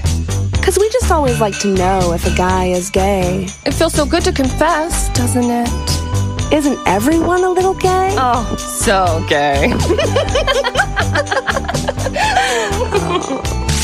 We were talking a lot about horror movies, but we didn't talk about what scares you in a horror movie. And for me, I get more scared by something that can actually happen, like that movie The Others with Liv Tyler. What about the two of you? I don't get scared by any horror movies at all. I kind of watch them because I love the energy of them. And it's kind of dark and moody and mysterious. And I usually watch them more like it's a mystery. Like, why is this person doing this? What's the story behind it? Ooh, isn't this beautiful and creepy? And, for me, I get scared by real life stuff. Way easier. Sure. Like, email is terrifying to me. Who knows what we're going to get today? Deals terrifying me. Those things. But horror movies don't. But you do get affected. I totally do. I get affected. And for me, it's not the stuff that happens in everyday life or someone breaking into your house or anything like that. It's never gore or like someone getting their head chopped off or like disfigurement. I'm like, fine, next. It's all good. It's when we start getting into the realm of like supernatural, because for me, I find comfort in knowing kind of the boundaries in the ways in which I'm going to be scared. You know, so Q, the guy with the axe breaking into your house, like I kind of know the realm of possibility where we're going. Right. But when we start to get into the spiritual realm, there's nothing to grab onto. Yeah. And that place leaves me kind of like shaking and vulnerable. You know what movie actually that was not like the one I described before, but what I'm trying to remember the name of it. There's a thing with a film projector and there's this creepy Slenderman type character. This family finds an 8mm projector upstairs. They play it. And why does that sound familiar? It's that really spooked me out for some reason. And they play old home movies, but the home movies are like of a family getting murdered by like one of the children. Oh fuck, that sounds good. It's really good and freaky. And because I can't remember the name of it, it's of no use to anyone. Our director Michael Varrati will absolutely know. He knows everything. He's like one of those people that you're just like, hey, what do you think of this? And he's like, this actually reminds me of the film of like, I mean, let's put like, Sue blah blah blah. Yeah. Nobody knows who that is, Michael. Okay. Yeah, we're like we actually recently just went on a stint of like, I think we watched 5 horror movies in 48 hours. Oh, I love that. You know, one of my favorite things to do is the New Beverly Horror Marathon. Oh, tell us about it. Oh, it's so good. You get in at 7 p.m. and you leave at 7 a.m. and it's 6 movies. They don't tell you what you're going to see, but you get to see a trailer reel before each movie that sort of indicates. So there'll be like a slasher horror thing, or there'll be something like a supernatural, and you're like, which one is it going to be? Yeah. And if you see the trailer, that means you're not going to see the movie. So, but they'll fake you out. Like they play the trailer for Fright Night, and it was like, oh, wouldn't it be great to see Fright Night? But we're not going to see it. Then they started with Fright Night 2, which was fucking great. Oh, cool. Yeah, that's a lot of fun. So good. That sounds exciting. I won't be going this year though, because I'm going to Tammy Brown's 20th anniversary gala. Oh my god! So we were listening to your Tammy Brown interview on the way over. Oh, I love that. Yeah, that's so great. It's kind of funny because we also love Tammy. I mean, yeah. I think Katya was saying like, she's like, let me blow smoke up your ass or something. You're like my favorite drag race queen. What a crazy character. And I also, you know, it's like, oh, we're going, if we have Tammy as a guest at one of our nights, because she's done Dragula when we did it as a party. Yeah. She's done Queen Kong. She, you know, we like to book her because we think she's super talented and really obviously original. Yeah. But we're like, we're going to fucking Planet Tammy tonight. And it's like a crazy ride, and you never know what you're going to get. She is too, like Katya. Tammy is my favorite from Drag Race. For sure. And I don't watch all of Drag Race. I don't know a ton about it, but from what I do know, because of the reality, Tammy was real. Oh, very. And I like that. You know, I like that. Again, it's the reality TV, like the really raw when you're just 100% yourself. And she was that. So I love that about her. What did we watch? We watched The Ring because our friend told us to watch it. And then I quickly realized that I had seen it already, but just kind of a refresher. And we watched this Thai horror movie called Shudder. There was Shudder. We also watched The Train to Busan. Oh, right. The Train to Busan, which is that Korean zombie movie. Oh, how is that? We both really liked it. And Veronica, too, was the other one that we watched. Veronica. I mean, I guess we're doing like the international horror tour, which was like, I think it was Spanish speaking. I think it might have been. I don't know. Brazil. Yeah, but they speak Portuguese there. It was called Veronica, and it was like subtitled. That was like about possession. And then there's another one. It was ghost, possession, zombies. Then Samara girl, whatever the tax season. Yeah, that's the that's the one disadvantage of doing what we do is that you can't, you know, we go to all the haunts too, you know what I mean, like undercover. Right. That's one of the advantages as well of having the characters that you created. Yeah, absolutely. We do not. We definitely have a very, you know, private life that, you know, we don't like to mix it, you know. Yeah. But we'll go to all the haunts, and it's like you can't get scared anymore. You know what I mean? Well, you're submerged in the thing that it's funny. You love it so much, and then you're working within it, and now you look at things in a totally different way, like the way you said earlier about watching shows and being the X-ray vision. It's like overexposure. You're like, okay, you know, it's kind of like it's the same thing with the movies or the haunts that we go to, but I still love it all. For sure. We actually went last night. And there are a couple of moments where you're like, okay, I've seen this and I know this and I know this. But there were 2 moments last night where I was like, yes. And I literally, I like put my fist in the air and I'm like, oh my God, I love you. Thank you. You know, because you see something that just does it. Like there was a haunt at Not Scary Farm last night. And there was, it was like, the room was it was super dark and the lights are all flashing and everything. And people are jumping out at you. But it was just kind of a mundane room, like a disheveled old like living room kind of vibe. And you're walking through and there's like garbage and a broken table and like this weird ripped up chair that doesn't have upholstery on it and a bookcase. But then the chair gets up and kind of like attacks you. There was a scare actor in the chair. Amazing. It was fucking awesome. Any favorite serial killers? Some horror fans are into that. I'm personally not. So I find murder or any sort of violence against people deplorable, and I just can't. I can't get into that. She's not that girl. No, I don't like. Are you that girl? I'm really not either. Like, I kind of can find it kind of fascinating if there's some, you know, true crime story about it. Like, I'll watch it. Yeah. But it's not my thing. And I know some people are like, oh, they write to them and there's tattoos up their arm, like all serial killer inspired. And like, we have those friends, but that's just not what does it for us. Same here. Like, some people collect the paintings of certain ones. Yeah. I read the Helter Skelter book, but that's as far as I want to go. I don't want to go on the Manson tour. I don't want to get that. I don't want to go to Cielo Drive. I don't want to do all that. We watch a lot of true crime stuff, and I find it incredibly intriguing. I read about it a lot, but I definitely don't think, let's be a fan of this person. I'm like, you realize what they did. Exactly. Right? It's hard to say you're a fan. Yeah. I'm like, you could have been that person, or someone you were related to could have been that, like. How heavy is it that Trent Reznor recorded The Downward Spiral in the house that Sharon Tate was murdered in? I didn't even know that. Isn't that wild? I really liked that album, it's too. A great album. I don't think he was in the greatest mental space at the time. Yeah. Well, it worked for him. No, it worked. The album's great, and he's in a much better place now, right?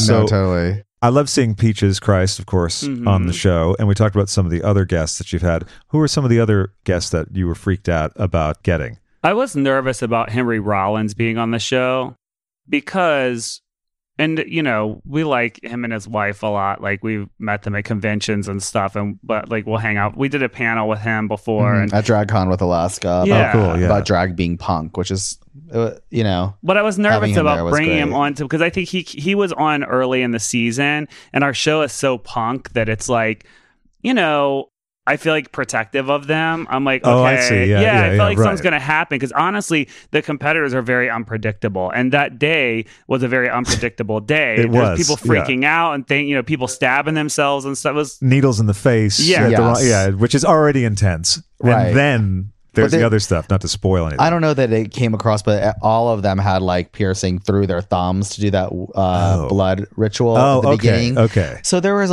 needles and blood and people acting like fucking fools, like wild animals and stuff. And I get where you're coming from. It was scary because they literally, at one point, and I'm not going to go too into it, one day maybe we will, a couple of them charged the judge's booth and stabbed themselves 5 feet from Henry Rollins. And I'm like, please tackle them and drag them away from me. What is happening? Because, that's, you can't, you have people, lots of forms have to be filled out to get these people in that seat. Yeah. Right. So it's scary. I'm like, could you please not act like an ass right now? Side note, though, I think Henry was kind of damn, okay. He seemed really excited. Real. Yeah. He was excited, and I had nothing but a huge level of respect because he is a very masculine persona, that's representing from a very specific sector of music that has a lot of attachments to a certain type, and for him to kind of step out of that and come on a show like ours, it's really ballsy, and we need allies like that can just kind of dispel any of weirdness because it's gay or anything like that. It's just a non-issue. Yeah, that was really poignant actually when I thought about the fact that he came, because it was, a lot of guys would be threatened by doing something like that. For sure. Yeah. And he wasn't. And all the judges this year have been great. Amanda Lepore was super fun. Yeah. She was amazing on it. Yeah. Yeah. I want to get her on at the podcast. Yeah, she's great. She would be fantastic. For sure. Yeah, I'm happy with all the judges. It was fun because for us too, it's a delight to see, that the show is growing in a lot of ways for fans, but even people that want to be a part of it, want to put their weight, put their stamp on it and say, hey, I'd love to be part of what you guys are creating. It's super flattering for us, and it gives us more fuel to kind of keep going forward. Sure, you're inspiring people that may have inspired you. We have the nun, we have the girl from Halloween, we got one of the witches from The Craft, we've got Sig Neutron who does all this amazing special effects makeup.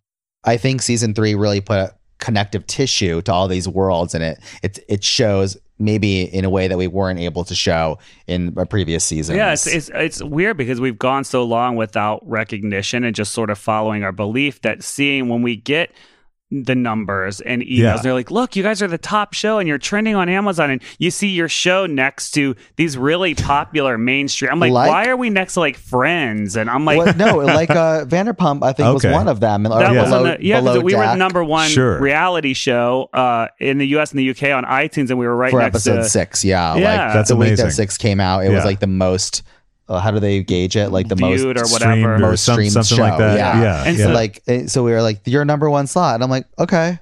But then they're sending us screenshots. We're like, look. And I'm like, we're shell shocked still. I'm like, okay. It's weird. It's we say in our house, we're like, we don't celebrate victories. We just acknowledge them and move on because we're dealing in the background. It's something we're trying to get better about because we're so used to clawing our way up. It's true. It is a big thing, actually. You have to be able to eventually if not pat yourself on the back, be able to celebrate the victories, because there are so many challenges and pitfalls and struggles along the way. Exactly. Our claws are always out. It feels like, the two of us and our team, the people around us, and our team is like amazing. The guys that we work closely with are super devoted to like what we're creating. So I love them. But we're always kind of in the fight, struggling to just keep clawing up and forward. But we do need to remember to, like, even if we just celebrate amongst ourselves. Exactly. And because a lot of times it can be easy to look for the flaw, or like, okay, well, maybe that's what it is now, but what about next week? Honestly, we were put here in some bigger reason, because I feel like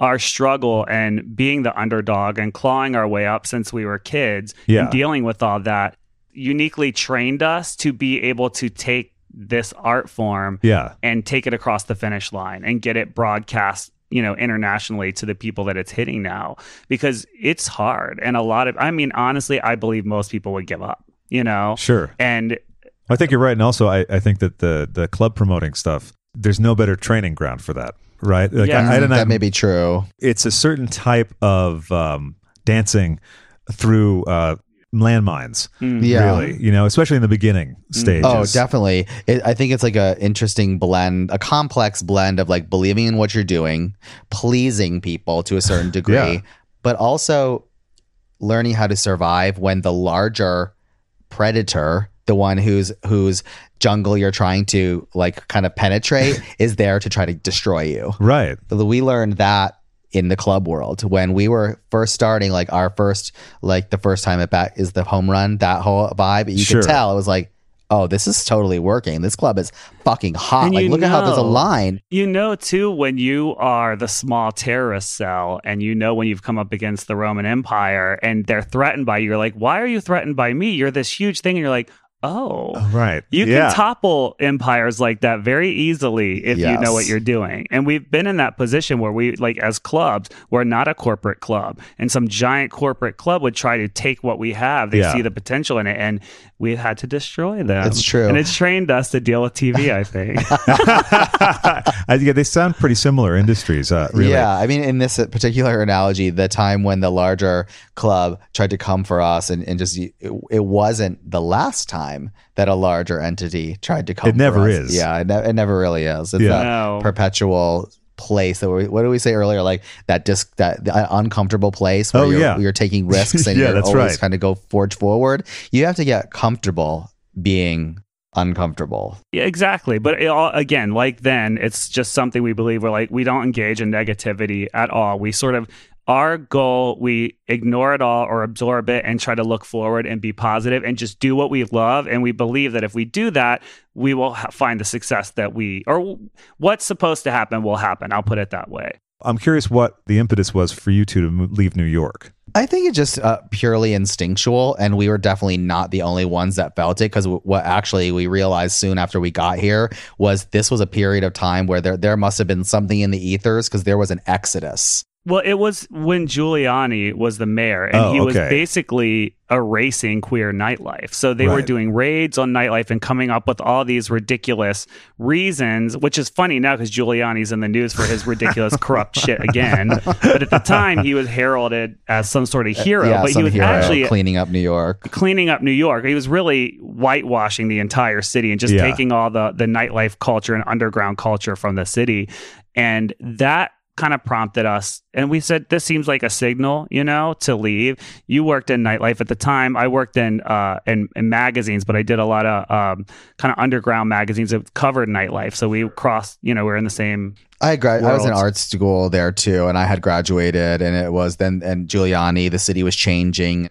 What we did was like, let's go camping across country. But in the woods again. You're back to the woods. And we found ourselves here, and we landed, we stopped in LA, and we're like, we could live here. Okay. And then we drove back to the East Coast, packed our shit, and moved here. We had no cell phones or anything. We had a book that was like, here's an old 70s book that would tell you where campgrounds were. And we drove in a Jeep, and we took like a month. We just stopped. We said, wherever we want to go, we're going to go that day. So one day we wake up, be like, let's go to New Orleans. So we drove to New Orleans and we camp out there. Mm-hmm. And it was like the adventure of a lifetime. It was so amazing. Yeah, I actually felt there was such a sense of freedom, not being connected to everything. Yeah. again, you're like, that's scary. And maybe there was some level of just like kind of being vulnerable and isolated, but it was like it's like someone's got to make a movie out of it, goddammit. Because that's like one of those like coming of age trips or something. Well, it really does sound like that. And also, that's that funny thing where you do release yourself from but I need to be connected to people, or I need to know exactly what I'm doing for the next week, which I kind of discovered when I started traveling solo. Traveling solo has been the most amazing thing for me, because you just shed a lot of that stuff. You think, like recently in London, I was in the taxi on the way to the airport and we couldn't get there basically because of the protests, the Brexit protests. Oh, okay. The first time I traveled by myself, I might have freaked out, but I just went, okay, I'm just going to call them and it's going to work out. Sure. You know what I mean? It will work out. I'm going back to London for DragCon UK. Oh, yeah, okay. I don't know what my hotel or any of that is, but I'm like, it'll all sort out. I'll figure it out. No, it's a nice mental space to be. Yeah. We had a tour that got postponed because of conflict with the booking or whatever, but our Europe tour is also going to be during that time of DragCon. Oh, no way. Yeah, but I think we'll be in Manchester the day that the London DragCon is happening. Is there a London date as well? It doesn't coincide with I think it might be the next. No, that would be even better. No, if it's not the same I think day. we go Glasgow, Manchester, then it's Dublin, because there's an easy jump from Manchester to Dublin. Okay. And then to London. Oh, well, great, because I'm going to be there for like 2.5 weeks or something. Yeah, we'll be there for sure. Please come to the Dragula show. No, I would love to. I would love it's to. going to be That's amazing. fantastic. I think it's at the Clapham Grand again, which that space amazing. Is cool. I just went there for the Bob and I mix up all the names, which is terrible. I should know, right? But there's like a bunch of and the comedy something. I know. Yeah. It's Bob's comedy tour. It's like Bob and Jackie. And Karen from Finance and Vivian. See, I remember their names, just the show names, because I know that there's Katya and the Comedy Queens coming up. So I just mix it up, and I'm like, no, that's not it. But anyway, so Bob's tour, put on by Club Kids UK. Nice. Terrific. And I went to the Clapham Grand, and a beautiful, beautiful place. I'd never been there before. So magical. Yeah, we loved it. That was like probably one of the best stops that when we did the UK tour we did for season 2. It was our first time taking the Dragula girls there, because we had been there just the two of us one other time. And we're like, it was I think the closing night of the tour, and we were at the Clapham Grand, and it's just so beautiful. It's kind of like, an old theater, a space, kind of a mini version of where we do our Halloween ball here in Los Angeles. And that's the Globe, right? The Globe Theater, on the 26th of this month. See you there, folks. Yeah. But our friend came up into the green room with like his cell phone. And he's like, look at this, look at what's going on outside.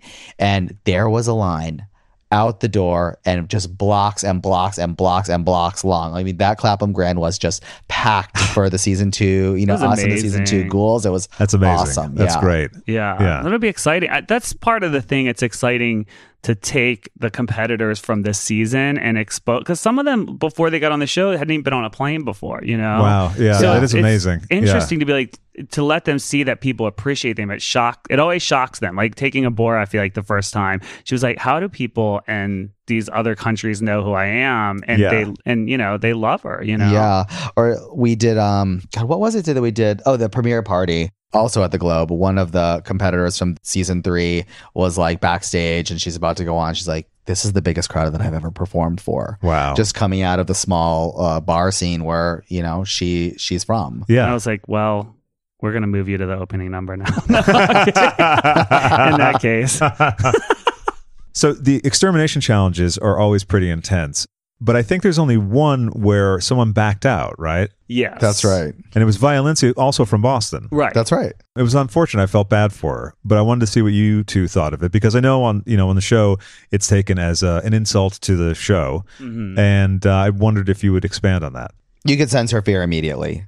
Okay. And I did everything I could to make everyone around her try to help her overcome that fear. Sure. Like for me, my top shelf wish list was she jumps out of the plane. Right. And whatever happens after that, as far as the show or whatever, doesn't matter. Right. Because I believed that if she didn't, it would be something that she would regret. Right. And now that it's been, months and months since we filmed it and weeks since it's actually aired, I know that my feelings were true. Right. She does regret it. And I didn't take it as a personal offense, although I did. It was an affront to the structure of the show. Sure. There was a part of me that was like, if you're not going to do the shit, then why are you here? What's the shooting timeline for the extermination challenges? So you're in the full regalia during the floor show and the judging. The timeline is it happens immediately or very shortly after, if there's some kind of like technical need to wait anytime, but within probably it's 20 very quickly. I mean, usually it's literally minutes after you see them. Yeah, because I was wondering if you were still in full regalia and then being like, wait, what do you mean? No, we know what's happening, and we're in drag on set all I'm the just time. so imagining that might also intensify your feelings of like, what do you mean you're not going to do it? You know what I mean? Like, I have a sclera lens. The biggest concern is that, for me at least, it was, I can't tolerate this, because I don't want someone to think they can come on the show and avoid doing extermination, because you can't. Like, that won't happen again. If someone refuses it, I literally would just reverse everything back and set up I would just change things, or I don't know how I would do it, but you won't see that on the show again. I just will have a zero tolerance policy. And, I'm going to fight her on that, by the way. But go ahead, continue. It made for an interesting story, but I don't want people to think, because sometimes people think, I want to go on Dragula. But what always makes us get quality competitors is, if you're not right for the show, you're like, oh, but I don't want to do that crazy shit. Right. And so it weeds out people that shouldn't be on the show, that are just going on there for attention. And so I don't want people to think they can do that. And the second part is, like we spoke about fear earlier. Violencia should have jumped out of that plane. Yeah. And if she had I think that her trajectory on the show would have been very different. And I know people say, well, sometimes you're just too scared. And I'm like, well, if you're that fucking scared, you shouldn't come on the show. And for me, like I said, seriously, why this is the third season. This is not the first season. This is the third season. You know what the fuck's going on here. Anything. If you had a problem with blood, if you got a problem, whatever, just maybe this is not for you. Well, and it says that, it literally says on the application, if you are not a thrill seeker, do not come on this show. We actually talk about it on the Last Supper, the reunion episode that's coming up shortly. We talk with Violencia about it, and she was immediately regretful. And I'm talking within a week of saying no. Yeah. So that's what frustrates me, is because you should have listened to us, and because now you're regretful. And you can't get rid of that. You can't go back in time. Yeah. There's one thing that they never understand. When I say they, I mean the competitors, that we and our advice, we are always right. For any potential Dragula contestants for seasons 4, 5, and beyond, take note. If we give you advice, you better fucking take it. If Ian comes up to you on set, which he does not go up to them, if Ian comes up to you and says something in your ear, you better fucking do it. But not really. But, it's kind of like, some of them will try to self-produce. I'm like, you are fucking up right now. Like, that's not going to work. I want to be really nice. I'm like, you need to be yourself and give us your reaction. That's why we cast you, because we like your raw reaction to things. Even if sometimes it's not pleasant, it's good, because you're showing the audience wants to see the real you, you know? And what is the casting process like? Like, how do you go about selecting the people? Well, first we get the Ouija board. Okay, sure. Well, that's first with every good thing. Yeah. So they I thought it was mezcal. That's interesting. But go ahead. they have to audition. And we weed through a lot of people, and usually other people will watch it first to make sure it's just not a joke or a prank or something. And then we all watch it together a couple of times, and we put a lot in there. There's things that you can kind of tell from watching an audition tape if this person is going to work or not. Okay. But we then, the producers call them, talk to them. We talk to them privately before we cast them, because I refuse to put someone on the show without talking to them first. Sure. I feel like we need to be like, comes from our spirit, so I need to know that you get it. Totally. So that's part of it. So there's people we've talked to on the phone and went through the whole process and got to the end and been like, no. Because once you're in the room with them, you just immediately know. I think some people don't necessarily understand this, how heavily involved we are with almost all the processes of the show, coming from the challenges themselves, the exterminations themselves, the casting, where we're going, the guest judges. Like, this is just a huge extension of like our intention and creativity. So it is a big part of us to say, like, we want to connect with the contestants, because they're kind of in our families. And I actually can't stand some of my own personal blood family. So I'd like to try to minimize that happening in my Dragula family. Yeah, we try not to put people on the show that we don't feel like will bring positivity ultimately. Sure. You know what I mean? Like Yeah, we're not absolutely. going to put someone that's just absolutely irredeemably rancid on the show. Yeah. It's the same thing with judges. There's people like, why don't you make me a judge? I'm like, because you're an asshole. And we're trying to teach these, we're trying to teach these young performers how to succeed and to put out a positive message and turn the other cheek and all that. Yeah. And these people, I'm like, you're terrible. Right. You're a sour bitch and I can't. Yeah. I'm like, I'm not going to put you on the show so you can teach them how to be an asshole. I don't think so. God, so true. I'm also curious what your feeling is on blood pudding or eating insects, because I have a little treat for everyone. Okay. Salt and Straw makes terrific Halloween themed ice cream. Yes. And Creepy Crawly Critters is one. It's got toffee covered mealworms, I believe, and a lovely matcha green tea base ice cream. And the other one is Dracula's blood pudding. Yes. Which let me pull up the description, because I think. Oh, please do. Yeah. I think we went to Salt and Straw last Halloween season. I was like, oh my God, what a cute joke. And I'm like, wait, these bitches are serious. Oh, they're very serious. And this is the second year that I've seen the Dracula's blood pudding as well. Amazing. I'm trying to remember the other one that they had last year that was...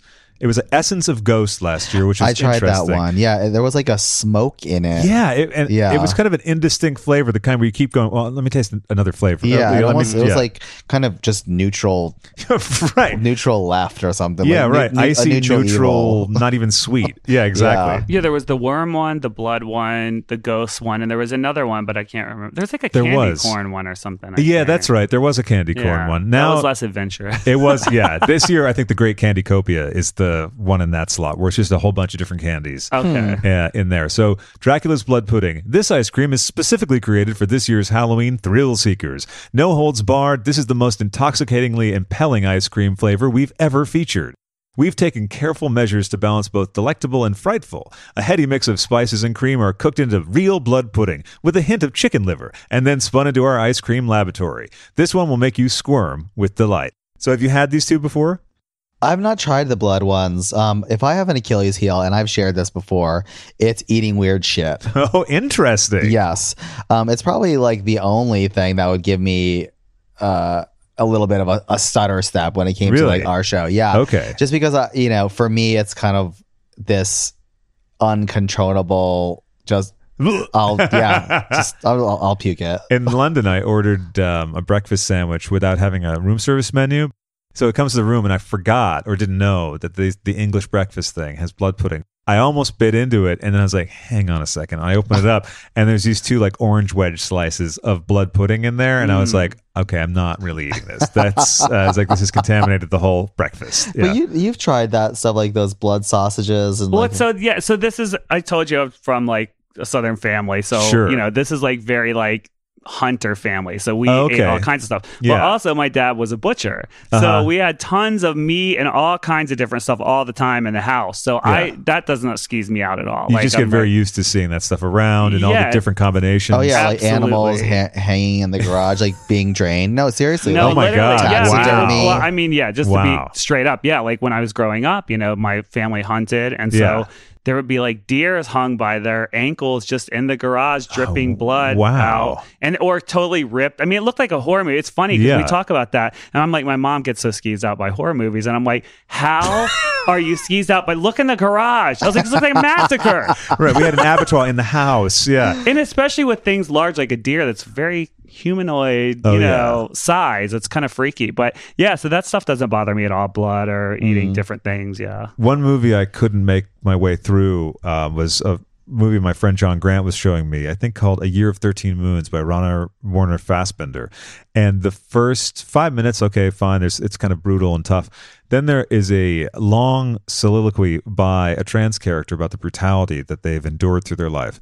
While that's going on, they're at a slaughterhouse, and it's just the whole process of the cows getting cut open, bled out. I had to tap out. I was like, look, I'm up for a lot of things, man. I can't with this. And he's like, no, I know, it's pretty intense. I was like, and I get it should be, but I just can't watch it. Something that comes up too on the show, we actually are like huge animal activists. So despite my upbringing, we love animals and detest people usually. But so it's like, I think people watch the show and they see that they're eating crazy things and blood. I mean, these are things that have already been killed that you go to the butcher shop and buy. We don't condone any kind of animal violence. No, you're not killing the animal for the purpose of this. Absolutely not. Like it's a weird, it's a line for some people that they think we cross, and it's fine. Yeah. But yeah, in our real lives, we're very huge animal activists. I mean, we were both vegetarians for a couple of years, and like I do eat meat, but it's very selective at this point, and I don't know, I could see myself kind of going back. What made you fall off the vegetarian wagon to begin with? I think just my own sense of wellness. Okay. And I don't know if that has to do with actual science, like the nutrients, the B12 and red blood or whatever it is, but like, or bloodlust. Yeah, it's hard to say. I can only hold it off for so long. We were like vegan for a while. Like we tried, but and I think if I took the time and I really studied it, I could try to replace those nutrients. But there's something that's not there that we're not compensating for, because I felt like I was going to die after a month. Well, it's difficult. I actually like to cook, and we both like food. But if you're limiting your diet, for us, we didn't have someone like, hey, do it this way, and you can incorporate this into your life. So it was just kind of like this challenge and restriction every day, and who the hell likes that? No, you got enough going on with the whole we live very busy lives too, so it just kind of didn't fit after a while, especially when you have to go into the meetings with the business people that you said were so stressful as well. How often are those happening? Like you have a show on, it's on Amazon, it's doing its thing. Does that lessen the type of stress that you have with the business people? I don't think so, because it creates new opportunities. Sure. So you're meeting new people, even, whatever it might be. You're dealing with a big touring company now, or you're dealing with another network sees something and they're like, well, we want you to do this, or, so more opportunities come up, or licensing or a book deal or whatever things come up that are stressful, because you don't, you have to navigate them, and people in the business world are just so different than the artists that we're used to dealing with, Like straddling those two worlds has been really difficult. Like sometimes I romanticize this period. It was 2012. We did Dragula the Party. Our lives were just a lot slower. I didn't have as much money or as much responsibility or as much opportunity. I mean, these are the things that come with you pay for everything in life. Like, and I've learned that. So with all of this notoriety and visibility and possibility, it takes its toll. Sure. You have to pay with energy and private life and personal time and frivolity, which is just all gone. And sometimes I throw back to that period where I was like, well, I did a monthly party, but I was at the beach like 3 times a week. And I really didn't have that much money, but I kind of didn't give a shit either. You know? What's your travel schedule like? Because I know you do international things, but how thick and thorny has it gotten in the last couple of years? The show production dominates our schedule when it's happening. Obviously, we have to be available, and that takes a lot of time. Yeah. In the off season of production, it kind of coincides now in the Halloween season. It's probably like our busiest. We can't do the like drag queen thing where you're like, let me just go on tours for like 6 months. Like it would be nice, but the fact is there's always stuff going on that it's like you don't know what's going to happen. Like even, I'm not going to go into what it is, but it's kind of exciting that, the show's doing very well on Amazon. Yeah. So there is an opportunity to do something else kind of quickly. The variety show? Like the... No, it's like, it's just another... a lot of opportunities are coming up for the show to return to production, basically. Yeah. So, we can't really commit to things because I'm like, I don't know what's going to happen. You know what I mean? Right. If we have to go start... Because like she said, when we go into pre-productions, we're a part of everything. Absolutely, so we can't just disappear for a month and be on a tour bus. I mean, it's a great fantasy. Maybe one day that'll happen, but right now it's just not possible. It is nice though when we do sit our asses into the seats of the plane, because literally it's like we just shut the world out and it's just the two of us. Yeah. And we travel very well together, and it's good just to be in that space. I think a lot of people think of traveling as stressful. Sure. Especially like international travel. There's so many things to remember. 11, 14 hours on a plane. For me, it's like a meditative retreat. Because it's enforced. Yeah. There's nothing you can do about it. Yeah. That time when we were in the plane going to Australia was like the most peaceful time of the last 4 years of my life. It was amazing. I was like, I'm going to watch a movie. Yeah, I'm going to watch 2 movies. Yeah. And nobody's going to text me. Like, nothing's going to happen. It's pretty amazing. But this month, we're doing a lot. The Halloween Ball, which the Los Angeles Halloween Ball on the 26th is the biggest party we throw every year. Yeah. It's just 3 levels of absolute madness, and it's drag and mazes and different dance floors and bougie bottle service and stilt walkers and there's just pumpkin carving and all kinds of stuff. It's our favorite party, but we're also doing like a Halloween event the night before in Atlanta. So then we're flying right back to Los Angeles. That's intense. Well, then the next day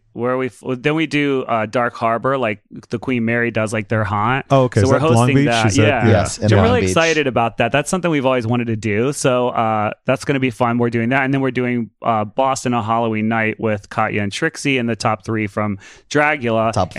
Top 4. And then immediately the next night we're going to Louisville. Nashville's on November 1st. Louisville on November 2nd. Wow. Then San Francisco on the 10th. I think, And I think that might be it for right now. Yeah, then we're going to be busy. Well, that's enough, though, I think. That's It'll be a nice stint, because like, it's simpler times for us because like we go, we perform, we meet people, we have some drinks and be fabulous and come home. Right. It's a lot easier than being in Los Angeles sometimes and like creating the show and doing all the things that come with it. We produce so much stuff and it's very heady. It's, it takes a lot. Yeah. It's nice to go and just appear and perform and meet the fans, and just have to, it's hard for us we'll be in the dressing room and be like, is someone like, who's doing the lights? Who's doing, it's hard to let it go and trust like, who's running this schedule? I never trust it. I'm always like, they're full of shit. They're not doing it. Yeah, right. I got to go check this. I got to go check this. Half the time we'll have Ian with us and he's our assistant. Yeah. And I'm like, go and make sure, go. And he's like, they're good, I'm sure.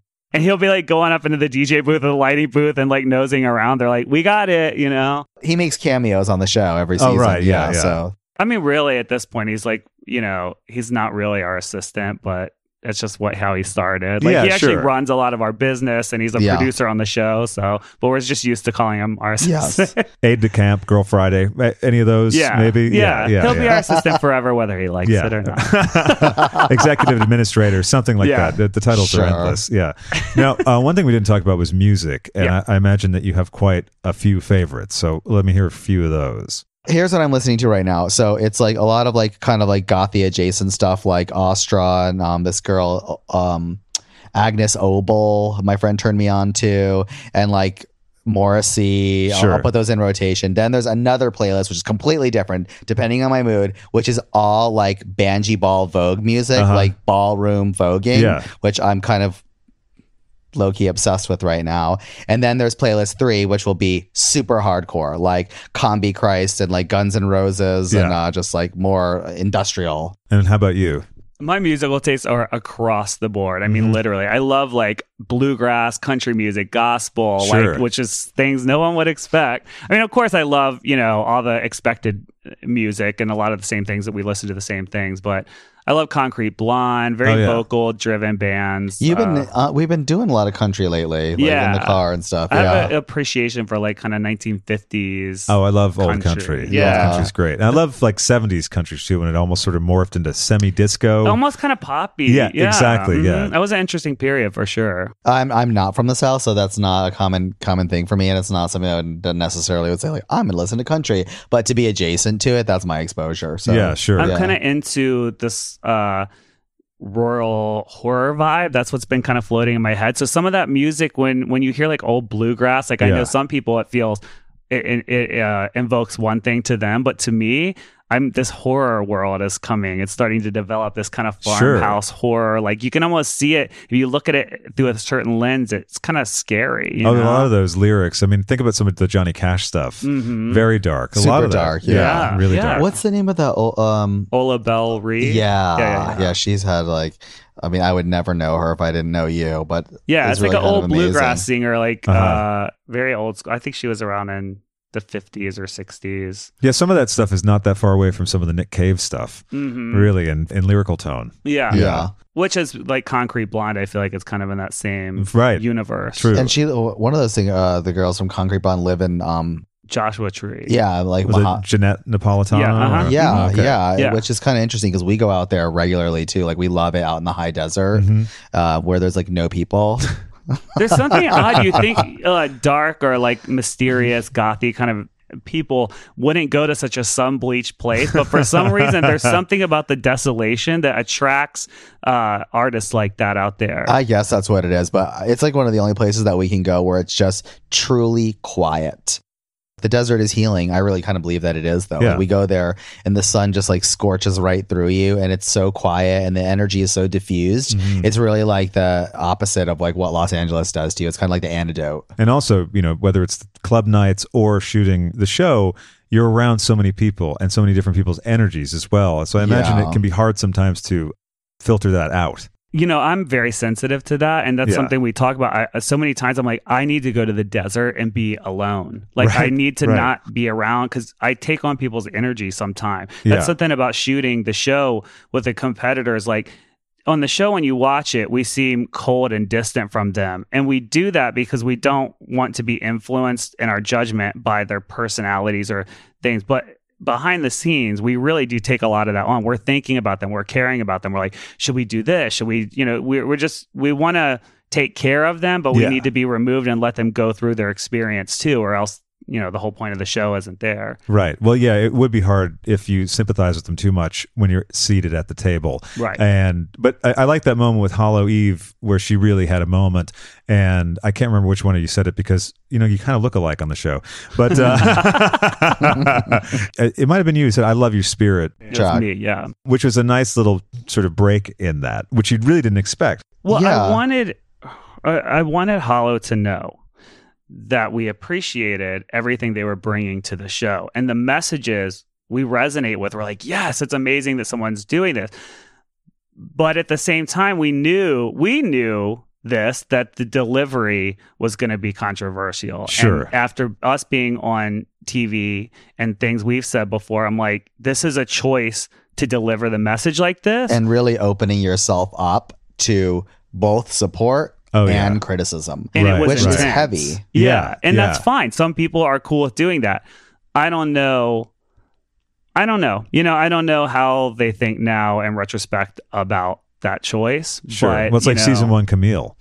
You know what I mean? Exactly. When you don't know, you don't know. You have no idea how you're going to feel about that kind of Well, they don't want to listen to you because they think maybe you're trying to manipulate them or you're trying to produce them or taint their artistic voice. And I'm like, I'm just trying to get you not to get your ass kicked, okay? But that's cool. Like, if that, like, seriously, it's like, I don't want them to go through that. Yeah, not everyone can handle it. Like, we handled the feedback from the fans very differently, where I feel like I'm a little bit more detached, and maybe this speaks to Drax's sensitivity as well, where I can objectively say, okay, I understand this is someone's perspective, it's not mine, and it doesn't affect me at all. Right. Or if it does, it's minimal. It doesn't penetrate and it's shucked off. But I also saw what it can do to other people. Like I saw what it did to Drac. And I think people of certain sensitivity, it can be really destructive. You can get stuck in that place and not know how to go beyond it. And I look at Hollow as a lot of things. Like, personally, I think she's an amazing artist, but also a sensitive person. Sure. And if you're not ready for that type of criticism or that level of so many comments, people commenting on what you do and what you create across the spectrum, you could be hurt.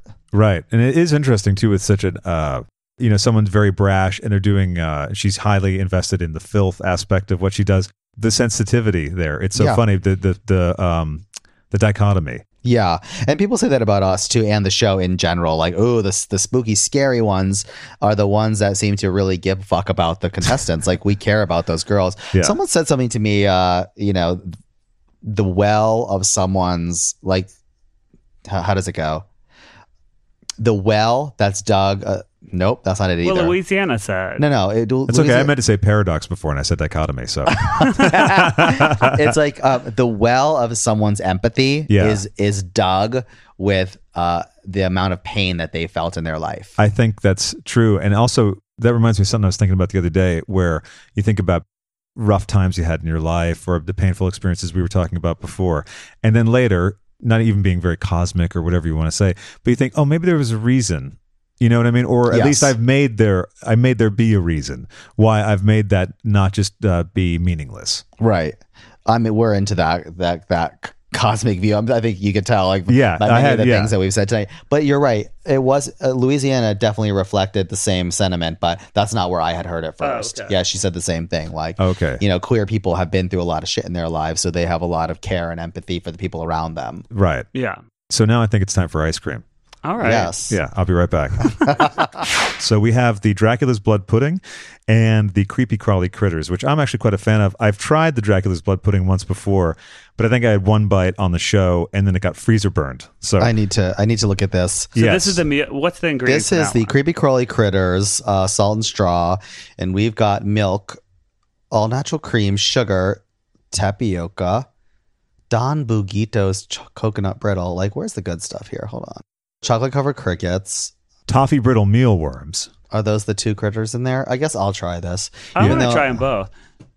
You don't? Go for it. Okay. I mean, I will. I'm definitely like fighting the urge not to, but this is Dracula's blood pudding. It contains milk, all natural cream, sugar, tapioca syrup, cocoa powder, and pig's blood. Brandy. It has brandy in it, so you might get a buzz. Natural food coloring. Oh, it does have booze in it? I don't drink, so Bloody I typically avoid.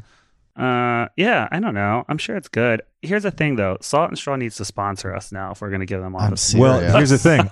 We've been yakking about it on the fucking show. Like, it becomes every month. Sponsor you. They need to be sending you crates of this. They do. I know. I'm fucking postmating the shit here, and I'm like, every time I'm like, what am I doing? Yeah. Okay, so let's go for Creepy Carly's Yes, first. let's do it. So we each got spoons and little bowls there. Put this microphone. Are you going to do it? Are you going to serve us up? No, that's the kind of serving you can just swallow it, and you don't even know you tasted it. I've heard that before. Exactly. All right. Okay.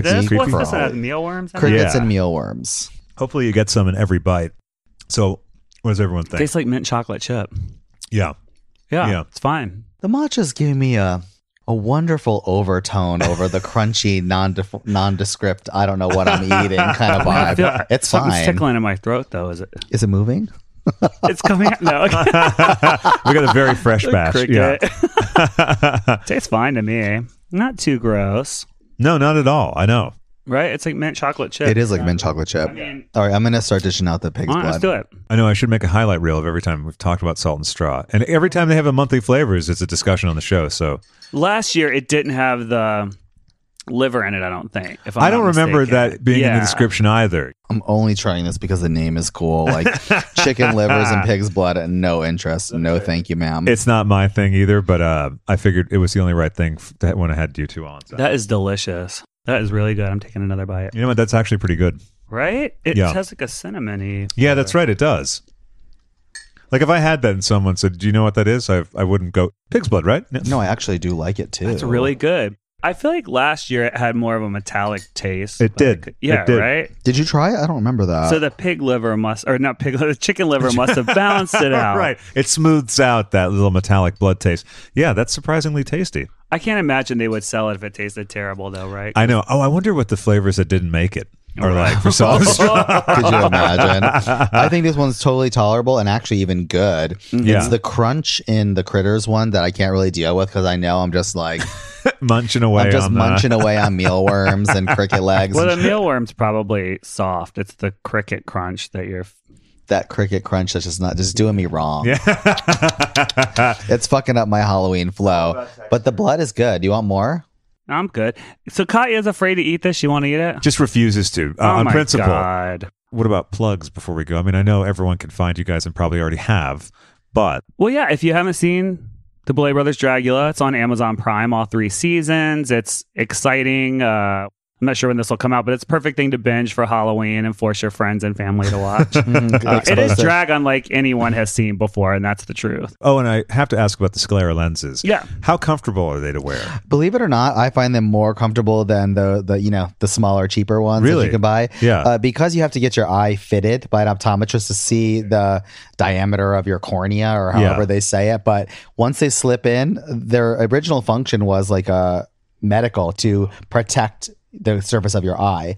So once they slip in there, you almost can forget that they're there. Oh, okay. They're thicker than regular contacts. It's supposed to be, it's almost like a bandage for your eye. Yeah. Oh, okay. And so the air can't get to it. So if you're healing from something, I find them to be very comfortable. The whiteouts, the ones that we wear this season mostly, it's not about comfort, but you can't see anything.